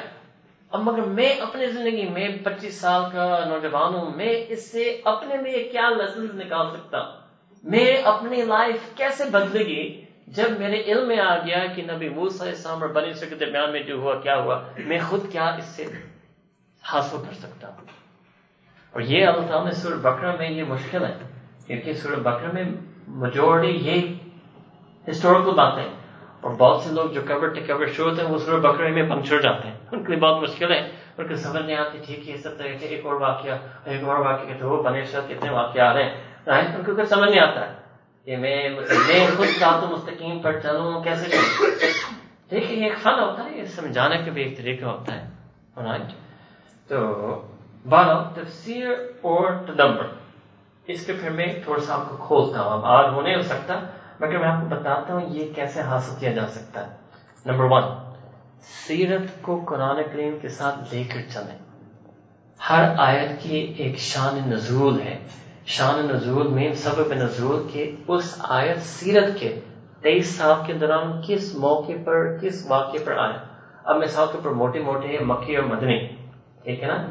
مدنی کا مراد ہے ہجرت کے بعد, وہ فتح مکہ کے بعد مکہ میں کیوں نہ ہو, مگر ہجرت کے بعد جو آیات نازل ہوئے ان کو مدنی کہا جاتا ہے. ٹھیک ہے, یہ بھی ایک بہت بیسک چیز ہے. بہت سے لوگ کہتے ہیں کہ یہ بھی نہیں پتا, وہ سمجھتے ہیں کہ مکی مینز ریویلڈ ان مکہ مکرمہ اینڈ مدنی مینز ریویلڈ ان مدینہ منورہ. تو فتح مکہ کے بعد جو آیات نازل ہوئے ان کو بھی مکی کہتے ہیں. اے احمد مکی, ہاں, ایک ہمارا لڑکا ہے وہ مکہ میں پیدا ہوا ہے, ہم اس کو مکی کہتے ہیں. ہجرت سے پہلے جو نازل ہوا ہے مکی, ہجرت کے بعد جو نازل ہوا ہے مدنی. کبھی میں بہت تفصیل ہے اس کے لیے, کسی طرح آپ کو پھر مثالیں بھی دکھا سکتے ہیں. Sometimes even knowing just this آپ کو ایک بہت بڑا نقطہ کھل جائے گا اس قرآن آیت کے معنی کے بارے میں. بہت بڑا نقطہ, جب آپ کو پتہ ہے کہ اچھا یہ مدنی مکی نہیں, اب مدنی ہونے کی وجہ سے اب آپ کو اس کو اور اچھی طرح سے سمجھ سکیں گے. ٹھیک ہے نا. تو سیرت کو ساتھ لے کر چلیں. چلو میں آپ کو ایک مثال دیتا ہوں کہ مکی ریولیشنز میں, مکی آیات سورت اور آیات میں اللہ تعالیٰ اس دنیا کو اکثر الاولیٰ کہتے تھے, والآخرت والاولیٰ. اور مدنی دور کے بعد جو ہجرت کے بعد جو آیات ہیں پھر دنیا, تو دنیا اور آخرت was a one contrasting pair. You will find that in Madani ayahs and surahs. And Ula and Akhirah is one contrasting pair. You will find that more in the Makki ayahs and surahs. Alright? This is one example. Another example is the word hikmah. So the word hikmah in the Makki ayat and surahs refers more to the type of revelation that was given to previous Anbiya alayhi salam, such as Luqman al-Hakim alayhi salam. In the Madani door, hikmah refers more to sunnat and the usul of mu'ashara, the Quranic teachings of collective, interpersonal, societal, social living. ٹھیک ہے نا. تو یہ بس ہم ایک دو مثال آپ کو دیے ہیں. ابھی this may be too heavy for you. دوسری ایک چیز تفسیر تدبر کے لیے پہلی بات ہے کہ سیرت کو ساتھ لے کر چلیں. اس کے یہ بھی ایک سمجھے کہ نبی کریم صلی اللہ علیہ وسلم کی کس موقع پر یہ آیت نازل ہوئی. اب آپ کو پتہ چل جائے کہ یہ تو طائف کے آنے کے بعد یہ آیت نازل ہوئی، تب آپ سمجھ سکتے ہیں. اب طائف کے واقعے پر غور کریں، اس وقت نبی کریم صلی اللہ علیہ وسلم کا دل کتنا غمزدہ ہوگا. اب آپ بہتر سمجھ سکتے ہیں کہ اللہ تعالیٰ سیدنا رسول اللہ صلی اللہ علیہ وسلم کو کس طرح گائیڈ کر دیتے ہیں اس آیت میں. اور آپ کو پتہ نہیں ہے کہ یہ تو فتح مکہ کے بعد ہے، مدینہ میں ہے، طائف کے بعد ہے، تب آپ کو وہ پہلو نظر نہیں آئے گا. ٹھیک ہے، that may be easier, more simple for you to understand. Second چیز تفسیر التدبر میں اس کو علم البلاغہ کہتے ہیں. In English we'll call it the literary style, the literary feature, the literary structure of Quran Kareem. So اس کی ایک مثال، یہ مطلب اس کی ایک مثال چلو. اللہ سبحانہ تعالیٰ کبھی ایک جگہ قرآن کریم میں فرماتے ہیں قد افلح المؤمنون، اور ایک جگہ فرماتے اولئک هم المفلحون. It's difference.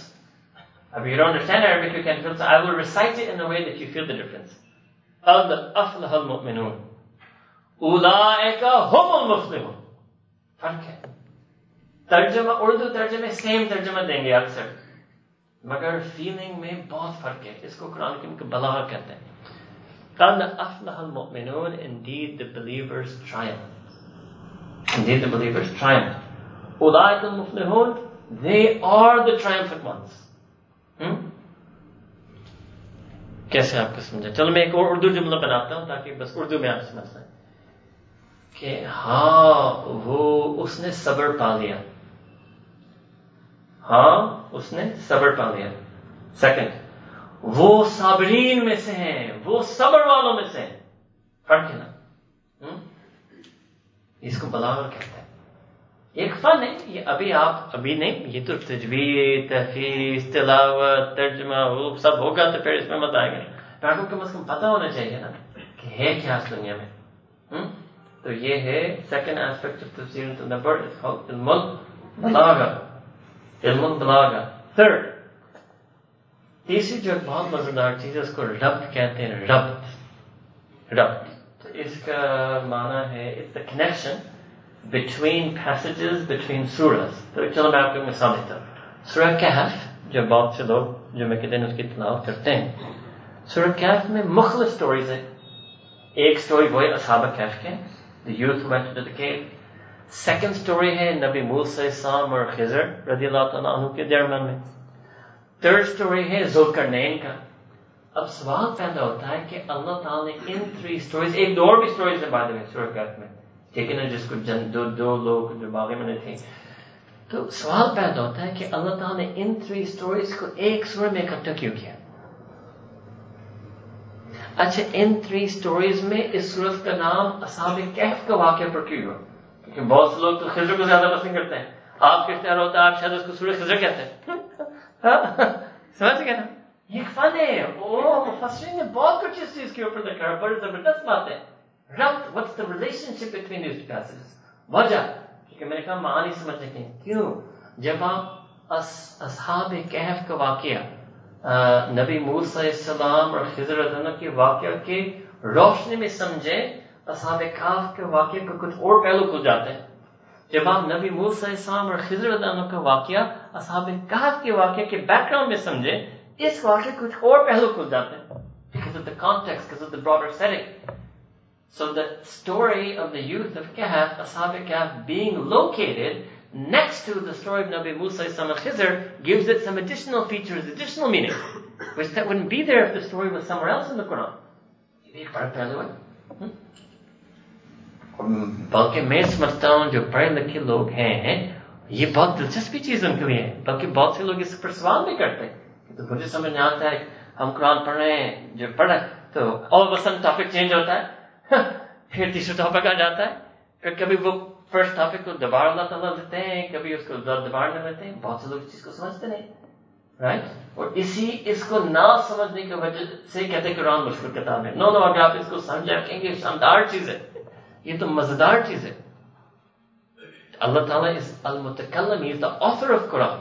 So every author has a style. You have to appreciate the author's style, the author's intent. You have to appreciate the style and intent of mutakallim in kalam Allah. تو یہ اس کا ایک پہلو ہے. اسی طرح in terms of structure, there are some things that are scattered. تو ایک دفعہ مجھے یاد ہے کہ آپ کی جگہ پر نہیں سمجھے ہم نے درس قرآن دیا تھا اور وہاں نبی آدم علیہ السلام کا جو قصہ ہے وہ قرآن میں spread out ہے. It's not in one surah. جیسے as opposed to نبی یوسف علیہ السلام کا سارا مکمل قصہ سورہ یوسف میں ہے. That's it. نبی آدم علیہ السلام کی جو واقعات ہیں قصے وہ 4 5 6 مختلف جگہوں پر ہیں. یہ بھی بڑا فن ہے. اچھا اس میں کچھ چیزیں جو ریپیٹ ہوتی ہیں in all those places. ٹھیک ہے نا. So those are the major themes, key themes of the story of نبی آدم علیہ السلام. Then ہر جگہ پر کچھ additional details میں ہوتے ہیں جو کسی اور جگہ میں نہیں ہے. اب وہ additional details اس صورت میں کیوں ہیں اس صورت میں کیوں نہیں؟ یعنی جب نبی آدم علیہ السلام کا تذکرہ فلاں صورت میں ہوا تھا وہاں یہ additional details کیوں نہیں آئے؟ وجہ کیونکہ اس صورت کی کانٹیکسٹ میں ان additional details کو زیادہ ہائی لائٹ کیا جاتا ہے. تو مثال دیتا ہوں کہ نبی آدم علیہ السلام کے جو تذکرہ متعدد دفعہ آیا قرآن کریم میں ایک جگہ پر ایک ایڈیشنل ڈیٹیل ہے کہ ان کا لباس گر گیا تھا. ٹھیک ہے نا. جب وہ انہوں نے جو ممنوع درخت کا پھل جو کھایا تھا when Allah subhanahu wa ta'ala forbidden him and his wife however they allowed to eat from this particular tree, when they ate from that tree their clothing fell from them. Right? That's an additional detail mentioned in a particular passage of Quran. Now if you go back and forth siyaq sibaq, backward and forward, you look at the context of that story of Adam alayhi salam, Allah subhanahu wa ta'ala in that surah, he talks about haya, he talks about modesty, he talks about libas al-taqwa, he talks about many other things about libas. So that additional detail was better highlighted and illustrated in this passage as opposed to other passages. یہ بھی تفسیر کس ہے؟ سمجھ رہے نا. میں جان بوجھ کر آپ کو چیزیں دکھا رہا ہوں تاکہ آپ کو پتہ ہو کہ تاکہ آپ سمجھیں کہ کس چیز سے محروم ہے. ورنہ بہت لوگ قرآن کریم کو بس کیسے کہتے ہیں پنجابی ایوی سمجھتے ہیں نعوذ باللہ کہ جسٹ قرآن سے محروم ہے. کیا ہے ہو جائے قرآن سے ہر چیز سے محروم. کیا مطلب کیا ہے؟ Everything. It's not something. It's definitely not nothing. It's everything. It's everything. Everything. اچھا اب قرآن کریم کے تفسیر تدبر میں ایک اور چیز ہے کہ یہ جو پریویس انبیاء پریویس قوم جوز کہہ دیں کرسچنز کہہ دیں نبی موسیٰ علیہ السلام کہہ دیں نبی عیسیٰ علیہ السلام اور بھی سمود اور بھی قومیں. ٹھیک ہے نا. ان قوموں یا ان انبیاء کے حالات اور واقعات سے ہم ابھی 2017 میں کیا سیکھ سکتے ہیں؟ کیونکہ نبی کریم صلی اللہ علیہ وسلم نے فرمایا کہ جو بالخصوص یہود و نصارہ کے بارے میں جو اہل کتاب کے ساتھ ہوا ہے میرے امت کے ساتھ بھی یہ چیزیں ہوں گی. And even this is the nature of history. History repeats itself. You have to learn lessons from history so you don't repeat the mistakes. So there are mistakes that the previous religious communities made that Muslims have already started to make and are still making. But the reason why Allah subhanahu wa ta'ala revealed the stories of those previous communities in Quran al-Kareem was so that we would learn from their mistakes. یہ بھی ایک بہت بڑی ہدایت کا پہلو ہے. بہت بڑی ہدایت کا پہلو ہے.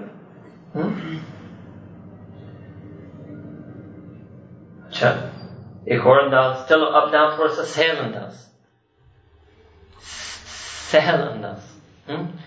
تو اور یہ ایک یعنی ریسنٹلی ایک عرب مفسر نے واقعہ اسی کے اوپر ایک تفسیر لکھا ہے کہ اللہ نے جمع کیا ہے کہ اللہ تعالیٰ نے قرآن کریم 70 something times, I can't remember, 78 times یا ایھا الذین آمنو اس خاص انداز سے پکڑتے ہیں او اہل ایمان.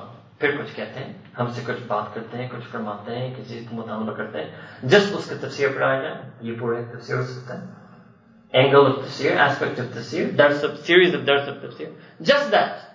تو آپ بھی یہ کر سکتے کہ چلو کم از کم قرآن کریم میں جب اللہ تعالیٰ نے مجھے ایمان مومن سمجھ کر مجھ سے بات کی میں کہوں کہ اللہ تعالیٰ مجھے الذین آمنو کہیں. یہ بھی اللہ تعالیٰ کا کتنا کرم ہے کہ مجھے مومن کہہ رہے ہیں. میں اپنے آپ کو مومن کہتا ہوں. میں نے کلمہ پڑھ لیا. میرے رب مجھے قرآن میں مومن کہہ رہے ہیں. مجھے تو بڑا سننا چاہیے. مجھے تو غور سے سننا چاہیے. کم از کم ان آیات کی تفسیر میرے پاس آئے ان پر میں غور کروں تدبر کروں. یہ بھی ایک طریقہ ہو سکتا ہے. یہ میں نے کبھی کروایا نہیں ابھی تک. ہمارا ارادہ ہے انشاءاللہ جب ہم کچھ زیادہ وقت سے لاہور میں آئیں گے ہم اس کو کروائیں گے. باقی 3-4 جو میں کروا چکا وہ آپ کو بتاتا ہوں. ایک یہ بھی طریقہ ہوتا ہے کہ ایک لفظ بھی لو قرآن میں یا ایک تھیم لو اور جو قرآن کریم میں all آیات اس کے بارے میں اس کو کریں. تو ایک ہمارا اس کی تو پوری پاور پوائنٹس بھی ہے عقل کے بارے میں. ٹوٹل تمام آیات جہاں اللہ تعالیٰ نے عقل یا یعقلون یا کسی بھی طرح عقل کے بارے میں جو اللہ تعالیٰ نے کہا وہ سب کو اکٹھا کریں اور سب کو اکٹھا مل کر سمجھیں. So we understand the Quranic concept of aql. What is aql? What is the purpose of your mind? Why did Allah Ta'ala give you a mind? How are you supposed to use that mind? اسی طرح ہمارے presentation ہے قلب کے اوپر heart. What is the heart? What's the purpose of the heart? What are you supposed to use the heart for? ٹھیک ہے نا. ایک دفعہ ہم نے یہ بھی کیا تھا یا ایھا الناس اور یا ایھا الانسان. جب اللہ تعالیٰ نے انسانوں کو ایک تو اہل ایمان کو مخاطب کرنا ہے ایک انسان کو مخاطب کرنا اس میں کیا کیا اللہ تعالیٰ نے ہیومینٹی کو کیا بتایا. What's Quranic humanity? وہ سب آیت کو جمع کریں اس پر درد ہو سکتا ہے. تو اس پر غور کریں اور اپنے آپ کو قرآنی انسان بنائے قرآنی مومن بنائے. میں نے آپ کو حکمت کی بھی ایک مثال دی. ایک ساتھی مجھے ملا تھا یو کے میں اس نے پورا آج کل اسی پر کام کرا جس حکمت اس نے کیونکہ یہ تو سرچ پر وہ نیٹ پر بھی آپ سرچ کر سکتے ہیں قرآن کریم میں حکمت کہاں ہے. بس اس کا شوق تھا اس نے وہ سارے آیتیں نکالی سب کو سامنے رکھا غور کر رہا ہے تفسیر دیکھ رہا ہے حدیث دیکھ رہا ہے علماء سے مل رہا ہے پوچھ رہا ہے وہ چاہے کہ وہ سمجھے کہ قرآن میں حکمت کا کیا فلسفہ ہے. وہ ساتھی ہے عالم نہیں عام بندہ ہے. اس کا شوق ہو کہ میں تو بڑے خوش ہوئے. میں آپ کو نہیں بتا سکتا وہ مجھ سے ملا میں اتنا خوش ہوا اس سے.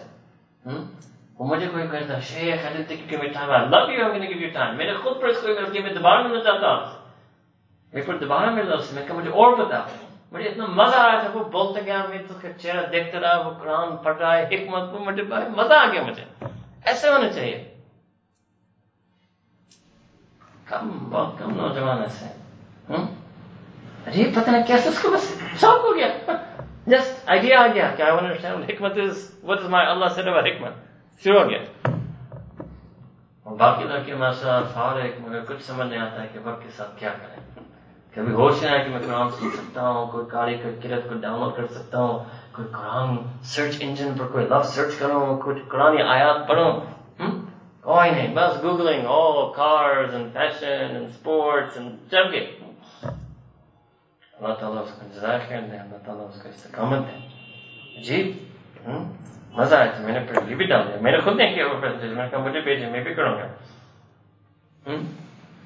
یہ قرآن کریم جو اپنے آپ کو قرآن کو دیتا ہے نا قرآن کھول جاتا ہے. یہ میں آپ کو بتاؤں یہ ضروری نہیں کہ عالم شیخ ہو. آپ جتنا اپنے آپ کو کھولیں گے قرآن کے لیے قرآن اتنے ہی اپنے آپ کے اندر گھس جائے گا. It's your choice. How much tajweed, how much tilawat, how much hafiz, how much you listen, how much tarjama, how much tafsir, how much tadabbur. It's up to you. آپ کتنا حصہ ڈالتے ہیں اپنا. It's your choice. اللہ تعالیٰ نے اختیار دیا ہے. پھر آخری بات تفسیر کے بارے میں آپ کو بتاتا ہوں جو بڑا فن ہے تفسیر کا. ٹھیک ہے نا. وہ جو آپ کبھی لائبریری میں جائیں تو تفسیر الکبیر امام راضی اور 20 جلد کبھی لوگ تھوڑا سا اس میں کیا ہے سمجھ نہیں آتا. اتنی بڑی تفسیر اس میں عجیب غریب چیزیں عجیب غریب چیزیں. کیا اتنی افسوس کی بات ہے کہ کیا علمی خزانہ علمی وراثت امت کو ملا ہے. ان اکابر علماء مفسرین کا ہم اپنے وراثت کو دیتے نہیں واقف ہی نہیں ہے. کیا کیا چیزیں اس میں. تفسیر القرآن بالقرآن وہ ایک آیت کو لائیں گے کیونکہ وہ تو ماہر تھے. وہ تو قرآن کمپیوٹر قرآن اسپریڈ شیٹ تھے. وہ ایسے اور سب پورے قرآن کریم سے اس کی روح میں روشنی میں تفسیر میں ساری دوسری قرآن آیت خود لے کر آتے. تفسیر القرآن بالحدیث جو نبی کریم صلی اللہ علیہ وسلم نے اس آیت کے بارے میں یا اس آیت کا مضمون ٹاپک کے بارے میں کیا کچھ کہا وہ سارے لے کر آئیں گے. اکبر. پھر صحابہ کرام کی عملی زندگی رضی اللہ تعالی عنہم اجمعین اس تفسیر اور نبی کریم صلی اللہ علیہ وسلم کی تشریح سے کیسے بدلے. ان کی عجیب حالات واقعات لے کر آئیں گے. عجیب فن ہے. دین زندہ ہو جائے گا آپ کے سامنے جب قرآن کریم کی تفسیر آپ سمجھیں گے. آپ سمجھیں گے یہ کوئی پرانی چیز نہیں یہ زندہ چیز ہے. میں ابھی بھی اپنی لائف میں اس چیز سے پور گائیڈنس لے سکتا ہوں. بھرپور گائیڈنس لے سکتا ہوں. تو پہلا ایسپیکٹ میں نے آپ کو کہا الفاظ قرآن، دوسرا تھا معانی قرآن، تیسرا اور آخری اس کو ہم کہتے ہیں احوال قرآن، feelings of Quran. So the first is the wordings of Quran, second is the meanings of Quran, and third is the feelings of Quran. Feelings, life, lifestyle, hidayat, rushd, ahwal, kifiyat, sifat, akhlaq, attributes, characteristics. اور اصل یہی ہے، سارے الفاظ پڑھنا، سیکھنا، یاد کرنا، سارے معانی، ترجمہ، تحقیق سے سمجھنا، سب ایک ہی خاطر ہے کہ اس پر ہمارا عمل ہو، اس پر ہماری زندگی ہو، ہمارے دل کا حال اس کے مطابق ہو. یہ قرآن کریم کا اصل ہے. اب ظاہر ہے یہ پہلے دونوں پر مبنی ہے. the more you know your tafsir and tadabbur, the more you will get the feelings and practice on Quran. اس پر کچھ موٹے باتیں آپ کو بتاتا ہوں. پہلی بات، علم قرآن جب عمل کے بغیر ہوتا ہے پھر انسان بہت دھوکہ کھاتا ہے. He even enters a self-delusion. عجب آ جاتا ہے. I have met people کہ وہ تو فخر کرتے ہیں، ناز ان کا ہے کہ ان کا ترجمہ کتنا اچھا ہے. ترجمہ کورس لیا ہے نا کہیں، ترجمہ کورس، سرٹیفکیٹ، ڈپلوما، اور میں خود آپ کو کہتا ہوں کہ زبردست ترجمہ کرتے ہیں، لفظی ترجمہ اردو میں، مگر ان کے عمل میں کوئی فرق نہیں آیا. تو دیر فرسٹ ایئر قرآن کورس، ان کا عمل یہاں ہے. سیکنڈ ایئر قرآن کورس، عمل یہاں ہے. تھرڈ ایئر قرآن کورس، عمل ابھی بھی یہاں ہے. قرآن کورس گریجویٹ، ابھی بھی عمل یہاں ہے. مگر فرق یہ اتنا آیا ہے کہ اب جب قرآن کورس گریجویٹ ہے تو اپنے آپ کو کوئی شے سمجھنا شروع کر دیا. اللہ اکبر کے گڑبڑ، بہت گڑبڑ. علم بغیر عمل، اس میں انسان بہت دھوکہ کھاتا ہے، اور وہ علم ایک ڈیلوژن بنتا ہے، دھوکہ ہوتا ہے، which is called عجب.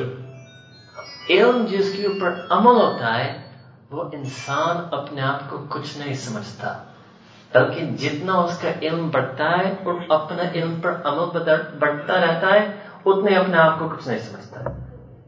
اس کو نیستی کہتے ہیں، اپنے آپ کو کچھ نہیں سمجھنا. اس کو عاجزی کہتے ہیں، انکساری کہتے ہیں. یہ دین کا اصل ہے. اب میں آپ کو قرآن سے سمجھاتا ہوں. اللہ تعالیٰ نے دوسرے انبیاء کو بھی اس چیز کو سکھایا کہ ہر جاننے والے کے اوپر ایک اور جاننے والا ہے. یہ راز ہے موسیٰ علیہ السلام خضر سے کی میں نے بتایا کہ کچھ ایسے علم جو آپ کے پاس نہیں ہے، مگر نبی کریم صلی اللہ علیہ وسلم کے ساتھ کوئی انسان، وہ اللہ ہے. نبی کریم صلی اللہ علیہ وسلم کے کوئی معلم نہیں تھے، کوئی استاد تھے، ایک معلم، ایک استاد، اللہ سبحانہ و تعالیٰ. اور اللہ تعالیٰ کا علم العلیم ہونا، نبی کریم صلی اللہ علیہ وسلم کا اس کا اتنی معرفت حاصل تھی کہ بس اس کی وجہ سے وہ بالکل عاجز، پوری زندگی عاجزی کے طور پر گزارا. حالانکہ پورے انسانیت میں سب سے زیادہ علم ان کو صلی اللہ علیہ وسلم، پورے انسانیت میں سب سے زیادہ عمل ان کو صلی اللہ علیہ وسلم، مگر پورے انسانیت میں سب سے زیادہ عاجزی نبی کریم صلی اللہ علیہ وسلم. علم کے ساتھ عمل، علم کے ساتھ عمل، اس سے ہم کہتے ہیں آپ تھوڑا سا بھی، چاہے وہ بھی بتا دیں مگر اس کا ہم تھوڑا سا مضبوط کرنا ہے. ایک یہاں قرآن کورس بھی ہوتا ہے، قرآن اسٹڈیز کے نام پر، کہ یہ جو تفسیر ہے یہ آپ یہاں آ کر سیکھ سکتے ہیں. ٹھیک ہے نا، یہ بھی کیا یہاں. دوسرا جو تھا نا معانی قرآن، وہ بھی چل رہا ہے، اور تیسرا بھی الحمدللہ چلتا ہے. نہیں سمجھے؟ ہاں، تیسرا بھی چلتا ہے. یہ جو بیان مجلس ہوتا ہے یہ تیسری چیز ہے کہ قرآن کے احوال اور فیلنگز دل میں آ جائے. تینوں کی ہم کوشش کر رہے ہیں. علم کے ساتھ عمل کریں، اور عمل مینز عبادت، ذکر، اطاعت، سنت، اخلاق، خدمت. all of this is عمل. سب کو پڑھنا چاہیے. قرآن آپ کے دل میں، روح میں، باطن میں اس وقت تک ہم مانیں گے کہ قرآن گھس گیا ہے کہ ہر چیز میں بہتری، عبادت میں بہتری، اخلاق میں نہیں. ہم کہیں گے پورا قرآن آپ نے ہضم نہیں کیا. اخلاق میں بہتری، عبادت کوئی نہیں بڑی، پورا قرآن آپ نے ہضم نہیں کیا. پورا ہضم کریں. No aspect of your being should be untouched and unaffected by Quran Kareem. That's the third thing. Alright, of what you want to call it, feelings of Quran, practice of Quran, amal of Quran, hal of Quran. Feelings کی بات میں تھوڑے سے آپ کو سمجھاؤں. جب انسان کے اندر قرآن کی فیلنگز آتے ہیں، میں آپ کو سمجھاتا ہوں، اور نیگیٹو فیلنگز نہیں آتے، تو دو فیلنگز کی مثال آپ دیتا ہوں، شکر اور صبر. اور یہ ایسے مضمون ہے، اللہ تعالیٰ نے اتنا زیادہ شکر کے بارے میں، اتنا زیادہ صبر کے بارے میں پورے قرآن کریم میں آپ دیکھیں. جس انسان کے دل میں شکر کی کیفیت ہے اور جس کے انسان کے دل میں صبر کی کیفیت ہے، قرآنک ایموشنز ہیں، وہ نیگیٹو ایموشن سے بچ جاتا ہے. Finish. No depression, anxiety, stress, tension نہیں ہو سکتا، نہیں آ سکتا اس کے اندر. مگر جس کے اندر قرآنک فیلنگز نہیں ہے، یا اس اسٹرینتھ پر نہیں ہے جو اللہ تعالیٰ چاہتے ہیں، صابرین والا صبر نہیں ہے، شاکرین والا شکر نہیں ہے، جب قرآنک فیلنگز اور ایموشنز نہیں ہیں دل میں، تو پھر نیگیٹو ایموشنز، نیگیٹو فیلنگ کے شکار بن جاتا ہے. قرآن کریم میں فیلنگز بیان کیے گئے، آفین الناس عفو، درگزری. جب قرآن کی معیار پر درگزری نہیں ہے دل میں، تو پھر فیلنگز کے نیگیٹو فیلنگز ہوں گے. حسد ہوگا، یو انوی فار ادرز، بغض ہوگا، کینہ ہوگا، رائولری ہوگا، کمپٹیشن ہوگا. یہ سارے جو نیگیٹو فیلنگز ہیں لوگوں کے اندر، پھر فیملیز کے اندر، پھر آفیسز میں، پھر سوسائٹیز میں، اس کی بنیادی وجہ یہ ہے کہ قرآن کی جو فیلنگز دل میں نہیں. اب آپ سمجھے what I mean by Quranic feelings? ٹھیک ہے نا؟ بہت بڑا پہلو ہے. اور یہ صرف ترجمہ تلاوت ترجمہ سے نہیں ہوتا. بہت سے لوگ شکر کی آیات پڑھتے ہیں اور ترجمہ بھی کر سکتے ہیں، مگر دل میں کوئی شکر گزار نہیں ہے. یہ ایک الگ ہی چیز ہے، الگ چیز ہے، الگ چیز ہے، بہت اہم چیز ہے.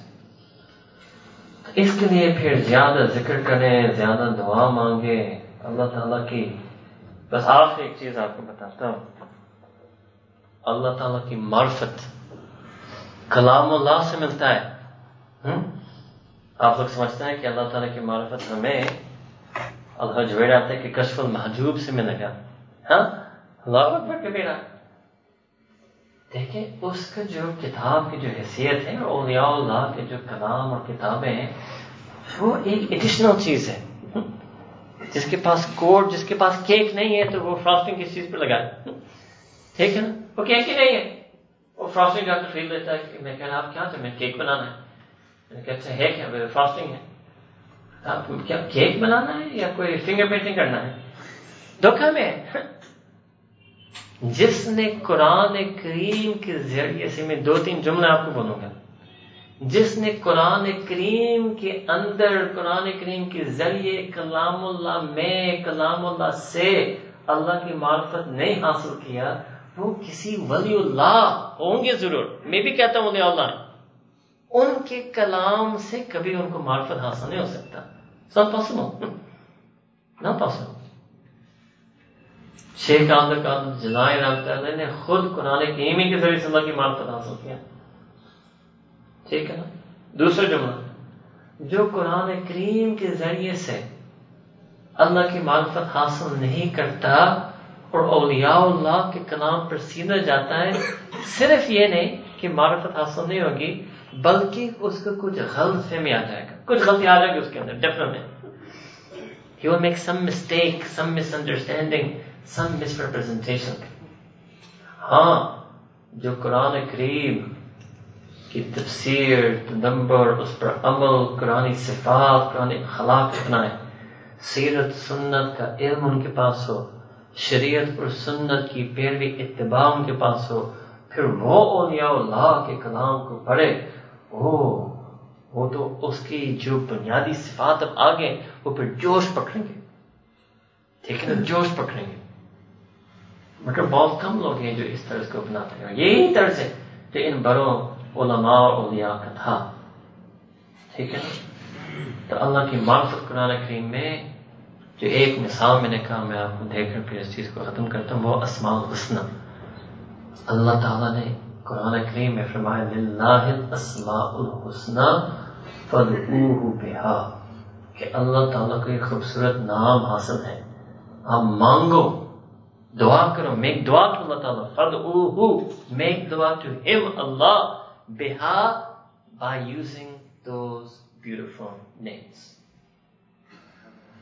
اب پورے قرآن کریم میں اور نبی کریم صلی اللہ علیہ وسلم کی تمام احادیث میں اس کو کوئی طریقہ نہیں بتایا گیا کہ آپ نے کیا یا اللہ یا رحمان کہنا ہے، اللہم الرحمن، نہ، بس یہ نام ہے، آپ بددعا مانگیں، یہ آپ کا کام ہے، اللہ کو پکاریں ان ناموں کے ذریعے سے. یہ بھی ایک طریقہ ہو سکتا ہے. یہ ہمارے عورتوں کے دائرے میں ہوتا ہے اسماء الحسنہ کے اوپر درس. امام ترمذی رحمہ اللہ تعالیٰ نے ایک حدیث ہے جس میں 99 آتے ہیں، ورنہ 99 سے زیادہ نام ہے جو قرآن اور صحیح حدیث سے مل کر ہیں. وہ ایک حدیث ہے جس میں 99 کی ایک فہرست ہے. ٹھیک ہے نا.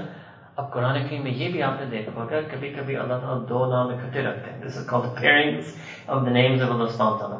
علیمن حلیمہ، اب اس کے آپس میں ربط کیا ہے؟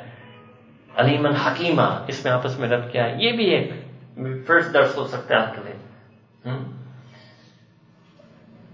بہت کچھ ہے قرآن کریم میں، بہت کچھ ہے. تو بہرحال ہم یہ کوشش کر سکتے ہیں کہ ہم آپ کو بیان دیں، ترغیب دیں، ہم اپنی جگہ کا بندوبست کریں، ہم اپنے استاذ کا بندوبست کریں. ہم اور کیا کر سکتے ہیں؟ میں تو سمجھتا ہوں ہم بتائیں، آپ ذکر میں دیں، آپ یہ بھی کریں، میں اور کروں گا، اگر وہ بھی ہو سکتے ہیں ہم اس کو بھی کر سکتے ہیں. آپ لوگ قرآن سیکھنا، سمجھنا، پڑھنا، اس پر عمل کرنا، اس کی کوشش کریں. ہم سے نہ کریں کسی اور سے کریں. یہ کوئی ضروری نہیں آپ سامنے آئیں تو ہم آپ کو دعوت دے رہے ہیں، آپ کیوں جا کے کھانا کھائیں، نو پرابلم. ہاں کھانا کھانے والے بن جائیں، کھانا کھانے والے بن جائیں. کوشش کریں، محنت کریں. تو ساتھیوں نے بھی آج آپ لوگوں کے لیے کچھ چیزیں تیار کی ہیں، انفارمیشن، ٹائمنگز، کورسز، اس کی کیا تفصیل ہے، کیا ترتیب ہے. ہم اسٹوڈنٹس کو نہیں مگر ہمارے جو کام کرنے والے ساتھی ہیں ان کو بھی کہیں گے کہ ہمارے اس کام میں مدد کریں. جگہ کا بندوبست ہم نے کر لیا، اساتذہ کا بندوبست کر لیا، اور آپ لوگ کبھی کام میں مصروف ہوتے ہیں. چلو اگر خود نہیں پڑھ سکتے ہیں دوسروں کو پڑھنے کی سبب بنے، دوسروں کو تعاون کریں. یہ تو نوجوان طبقہ ہے، یہ تو بیچارے اسٹوڈنٹس ہیں، یہ کیا کر سکتے ہیں؟ مگر ہمارے لیے کم از کم دین کے ایک بہت اہم چیز ہے کہ نوجوانوں کو دین کی تعلیم کم از کم فراہم کریں. ہمارے جو چاہتے ہیں ہم کہ فکری میں کسی مسجد میں کریں، مگر کیا کریں، لاہور کی مساجد میں کوئی ہمیں بیان نہیں کرنے دیتا.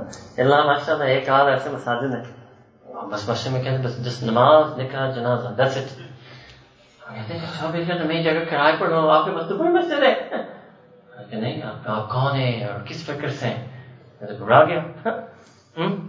کیا کریں؟ اتنے مساجد ہیں ڈیفینس میں، کیا ضرورت ہے جگہ لینے کی؟ نہیں کرنے دیتے. چلو وہ ایک الگ مسئلہ ہے، ہم اس کو نہیں چھیڑتے، مگر ہم تو کام کرنا ہے.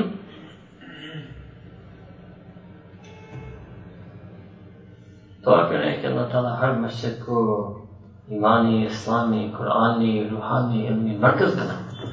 کتنے ادارے ہمارے پاس، ہر مسجد ادارہ ہے. میں تو کہتا ہوں 24 گھنٹے اس میں کلاسز ہوں، 24 گھنٹے کوئی نہ کوئی پڑھ رہا ہو، پڑھا رہا ہو، درس دے رہا ہو، عبادت کر رہا ہو. مگر کیونکہ کچھ کیا کریں، ملک کے کچھ حالات بھی ایسے ہیں، بہت ڈر ہے، عجیب و غریب خوف کا ماحول پیدا گیا ہے، اور اسپیشلی ڈیفینس اور کینٹ کے مساجد میں. اللہ اکبر، عجیب زمانہ ہے. ہم کیا کر سکتے ہیں؟ چلو پھر ہم نے اس جگہ پہ لے لیا، ادھر بیٹھ کر ہم فکر کرتے ہیں، کیا کر سکتے ہیں. پھر ایک دو ہمارے خاص آتے ہیں، وہ کہتے ہیں کہ یہ لوگ فکر کے لیے تیار نہیں ہیں، آپ لائٹیں لگائیں، کارپٹ لگائیں، وہ جمع پہ. میں نے کہا اس کا کیا فائدہ ہے، یہ لکڑی ہے، ایک اور بک شیلف بھی بنا لیتے ہیں. بعد میں کسی نے توجہ نکالا نہیں، اس میں اس کے پیچھے پتہ نہیں کیا کیا آتا ہے، اس کو چھپا لیتے ہیں. میں نے کہا ایسے کہا بک شیلف بنا کر پھر بھی چھپ جاتا. یہ تو بہت زیادہ آپ کی فکر میں، یہ تو بہت مخلص ساتھی ہیں آپ کی فکر کر رہے ہیں کہ ان کو کارپٹ دیں جس کو وہ پسند آئے گا، ان کو لائٹ دیں جن کو پسند آئے گا، استاذ منگائیں جن کو پسند آئے گا. پھر آپ پڑھیں.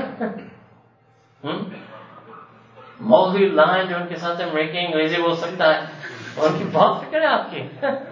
ہاں اللہ اکبر. قرآن کریم کے پیچھے بس پڑ جائے، میں آپ کو بتاؤں آپ کے بہت مسائل حل ہو جائیں گے. یہ بہت سے مسائل آ جاتا ہے کہ نہیں شیخ آپ مجھے ٹائم دے، میرا ذاتی مسئلہ ایک آپ کو بیان کرنا ہے. اللہ اکبر. ہاں اپنے ایک ذاتی مسئلہ بیان کرنا ہے. اللہ اکبر کبیرہ. قرآن پڑھ رہے ہیں، قرآن سمجھتے ہو، یہ اس سے بڑھ کر آپ کا کیا ذاتی مسئلہ ہے؟ آپ بتائیں قرآن کی دوری اور نماز میں سستی، ان سے بڑھ کر کیا ذاتی مسئلہ آپ کا ہے؟ چلو پہلے ان دونوں کا حل کرو، دیکھو اللہ برکت دیتے ہیں نہیں. بھول گئے لوگ اللہ ایسے کہ اللہ ہے ہی نہیں. نعوذ باللہ، آپ بھول گئے برکت ہے. برکت ایک چیز ہے. آپ نماز قرآن کو مضبوط کریں گے ایسی برکت آئیں گی.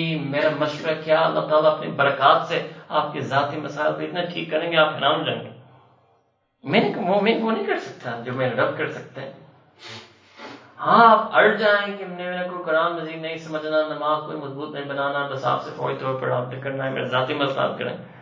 چلو اگر آپ نے کسی طرح مجھے پکڑ لیا، جو کچھ آتا ہے میں آپ کو بتا دوں گا، نصیحت ہے، مشورہ ہے، پیار ہے، محبت ہے، دعا بھی دوں گا. مگر اصل حال یہ ہے دین میں آ جائے نا، برکت آپ کو نظر آئے گی. دین میں نہ آئے تو بس ہم ریپیئر کرتے رہیں گے. ریپیئر ورک چلتے جائیں گے. کبھی مجھے میکینک بنایا، کسی اور کو میکینک بنایا، ریپیئر ورک شاپ پہ آتے رہیں گے. کافی ہے حمزہ صاحب، بہت ہے، تھکے ہوئے ہیں. ہاں تھکے ہیں، کیا کریں. رگبی کھیلتے ہیں تو 4 گھنٹے کھیل سکتے ہیں. ہاں نارمل میں کھیلتے ہیں تو 3-4 گھنٹے کھیل سکتے ہیں، دیکھنے تو 6-7 گھنٹے دیکھ سکتے ہیں. محنت کریں، نیت کریں، یہاں نہ پڑھیں کہیں اور پڑھیں، مگر فوری پڑھیں. مجھ سے نہیں سیکھیں، کہا سب سے کسی اور سے سیکھیں، مگر اس میں کوئی مزید تاخیر نہ کریں. یہ بھی دھوکہ نہ کہیں کہ نہیں جب میں یہ اتنا اسٹڈیز مکمل کروں گا یہ میری جاب مل جائے گی، یہ پروموشن مل جائے گا. نو. آپ سمجھنا کہ دنیا کا کام سمیٹنے سے آپ کی وقت میں برکت آئے گا. دین کے لیے آپ نے وہاں کورس کیا ہے، آپ دین میں مضبوط ہوں گے، اس دین میں مضبوطی کی وجہ سے آپ کے وقت میں برکت آئے گا، آپ دنیا سمیٹ لیں گے. آپ نے اور معاملہ سمجھے. Let me sort out these things in my life. When everything is all settled, then I will embark on my deen. It's never going to happen. It doesn't happen. Your life will just get more difficult and more complicated as time goes by. You let me sort out my deen, and the barakah of coming closer to Allah Ta'ala will help me in my worldly life. That happens. ہوتا ہے. چلو اللہ تعالیٰ ہمیں بھی توفیق دے. ہم نے تو سب سے پہلے انہیں سے پڑھنا ہے. ہمیں تو سب سے پہلے شاگرد ہونا چاہیے قاری صاحب کا. ہاں مجھے حافظ بنایا تھا، آپ کا کمال ہو گیا. ہاں اللہ تعالیٰ سب کو اپنی محبت نصیب فرمائے. اللہ تعالیٰ اپنا تعلق نصیب فرمائے. دین کی سمجھ عطا فرمائے. دین کی شوق نصیب فرمائے. فتنوں سے بچائے، نفس کے مکاری سے بچائے، شیطان کی مکاری سے بچائے. جو ہم کبھی یہاں بیٹھ کر اچھے ارادے، اچھے نیت کرتے ہیں، اللہ تعالیٰ ان نیتوں کو پورا کرنا نصیب فرمائے اور اچھے ارادوں پر استقامت نصیب فرمائے. سبحان ربنا وبحمدہ، اللهم صل على سيدنا محمد وعلى آل سيدنا محمد وبارك وسلم. ربنا ظلمنا أنفسنا وإن لم تغفر لنا وترحمنا لنكونن من الخاسرين. ربنا لا تزغ قلوبنا بعد إذ هديتنا وهب لنا من لدنك رحمة إنك أنت الوهاب. یا نبی کریم قرآن کے ساتھ تعلق نصیب فرمائے، قرآن کے ساتھ دلی تعلق نصیب فرمائے. ہماری زبان یا رب جو بہت کچھ الفاظ کہتا ہے، ہماری زبان کو قرآن کی تلاوت کے لیے قبول فرما. ہمارے ذہن اور عقل جو بہت چیزوں کو سمجھتا ہے، جانچتا ہے، ہمارے اس عقل کو قرآن کریم کو سمجھنے کے لیے قبول فرما. ہمارے دل میں جو قسم قسم کے برے جذبات، برے خواہشات آتے ہیں، اب یا رب ہمارے دل میں قرآنی صفات نصیب فرما، دل میں قرآنی احوال عطا فرما، دل میں قرآنی جذبات نصیب فرما. ہمیں بھی یا رب شاکرین میں سے بنا، صابرین میں سے بنا، متوکلین میں سے بنا، محسنین میں سے بنا، مخلصین میں سے بنا، قانتین میں سے بنا. یا نبی کریم آپ نے قرآن کریم میں ہمیں مخاطب کیے ہوئے جب بھی جہاں بھی یا ایھا الذین آمنوا کہا، یا نبی کریم ان سب مواقع کو سمجھ نصیب فرما. جو آپ نے کہا اس پر عمل نصیب فرما، جیسے آپ نے چاہا ہمیں ویسے بننا کو نصیب فرما. اے رب جہاں آپ نے قرآن میں یا ایھا الناس، یا ایھا الانسان سے پورا انسانیت کو مخاطب فرمایا، ہمیں بھی یا رب اپنی انسانیت کو آپ کی چاہت کے رنگ ڈالنے میں نصیب فرما، رنگ عطا فرما، صبغت اللہ کا رنگ نصیب فرما۔ یا رب کریم جو دوسرے نظریات ہیں، غلط نظریات ہیں، آپ کے قرآن کریم کی تعلیمات سے مخالف نظریات ہیں یا ہٹ کر نظریات ہیں، ان سب سے نجات عطا فرما، ان کی پہچان بھی نصیب فرما، اور ہمیں قرآن کی تعلیمات میں گہرائی نصیب فرما۔ نبی کریم صلی اللہ علیہ وسلم کی سیرت، سنت، حدیث، ان پر بھی یا رب مکمل سمجھ نصیب فرما، ان کے ادائیں ہمیں نصیب فرما، ان کے احوال ہمیں نصیب فرما، ان کے آداب ہمیں عطا فرما، ان کا طرز زندگی ہمیں نصیب فرما۔ اے رب کریم پورا کا پورا دین پر چلنے والے بنا، صراط مستقیم پر چلنے والے بنا۔ اے رب کریم دین کے ذریعے سے ہمارے دنیا میں برکت نصیب فرما، دین میں ترقی آنے سے ہمیں دنیا میں ترقی نصیب فرما، دین کے ذریعے سے رب ہمارے ایمان کو محفوظ فرما، ہمارے حیا کو محفوظ فرما۔ آج تک یا رب جو سستی اور غفلت کے شکار ہو چکے ہیں، ہم آپ سے معافی مانگتے ہیں، ہم اپنے ماضی زندگی پر غور کرتے ہیں، جانتے ہیں، مانتے ہیں، تسلیم کرتے ہیں، ہم آج تک کتنا قرآن پڑھ سکتے تھے، کتنا قرآن سمجھ سکتے تھے، کتنا وقت فضولیات میں دے چکے ہیں۔ آپ مہربانی کر لیجئے، آج کے اس احساس کو، اس حس کو یا رب کریم آئندہ زندگی بدلنے کا سبب بنا دیجئے، آج ارادوں کو پورا کرنے کی توفیق دے دیجئے، آج اپنی قبولیت کے فیصلہ کر لیجئے۔ ہمیں یا رب قرآنی، ایمانی، اسلامی، علمی، دینی زندگی نصیب فرما، ذات نصیب فرما، طبیعت اور صفات عطا فرما۔ اے رب کریم اپنے رحمت کرم سے جس کے دل میں جو تمنا ہے، جو بھی کوئی مشکل میں پھنسا ہے، مصیبت میں آزمائش کھا رہا ہے، فتنہ میں مبتلا ہے، سب کو اپنی رحمت نصیب فرما، خاص ہدایت کا معاملہ فرما۔ پوری امت کے اندر یا رب قرآن کریم کو عام بنا، نبی کریم صلی اللہ علیہ وسلم کی تعلیمات کو عام بنا، قرآن کریم کو سنت سیرت کے ساتھ سمجھنے کی توفیق نصیب فرما، قرآن علم کو عبادات، اعمال، اخلاق کے ساتھ کرنا نصیب فرما، ہمیں بھی کسی بھی معنی میں ادھورا نہ چھوڑ فرما۔ ربنا تقبل منا انك انت السميع العليم وتب علينا انك انت التواب الرحيم وصلى الله تعالى على حبيبه سيدنا محمد وعلى آله وصحبه أجمعين برحمتك يا أرحم الراحمين۔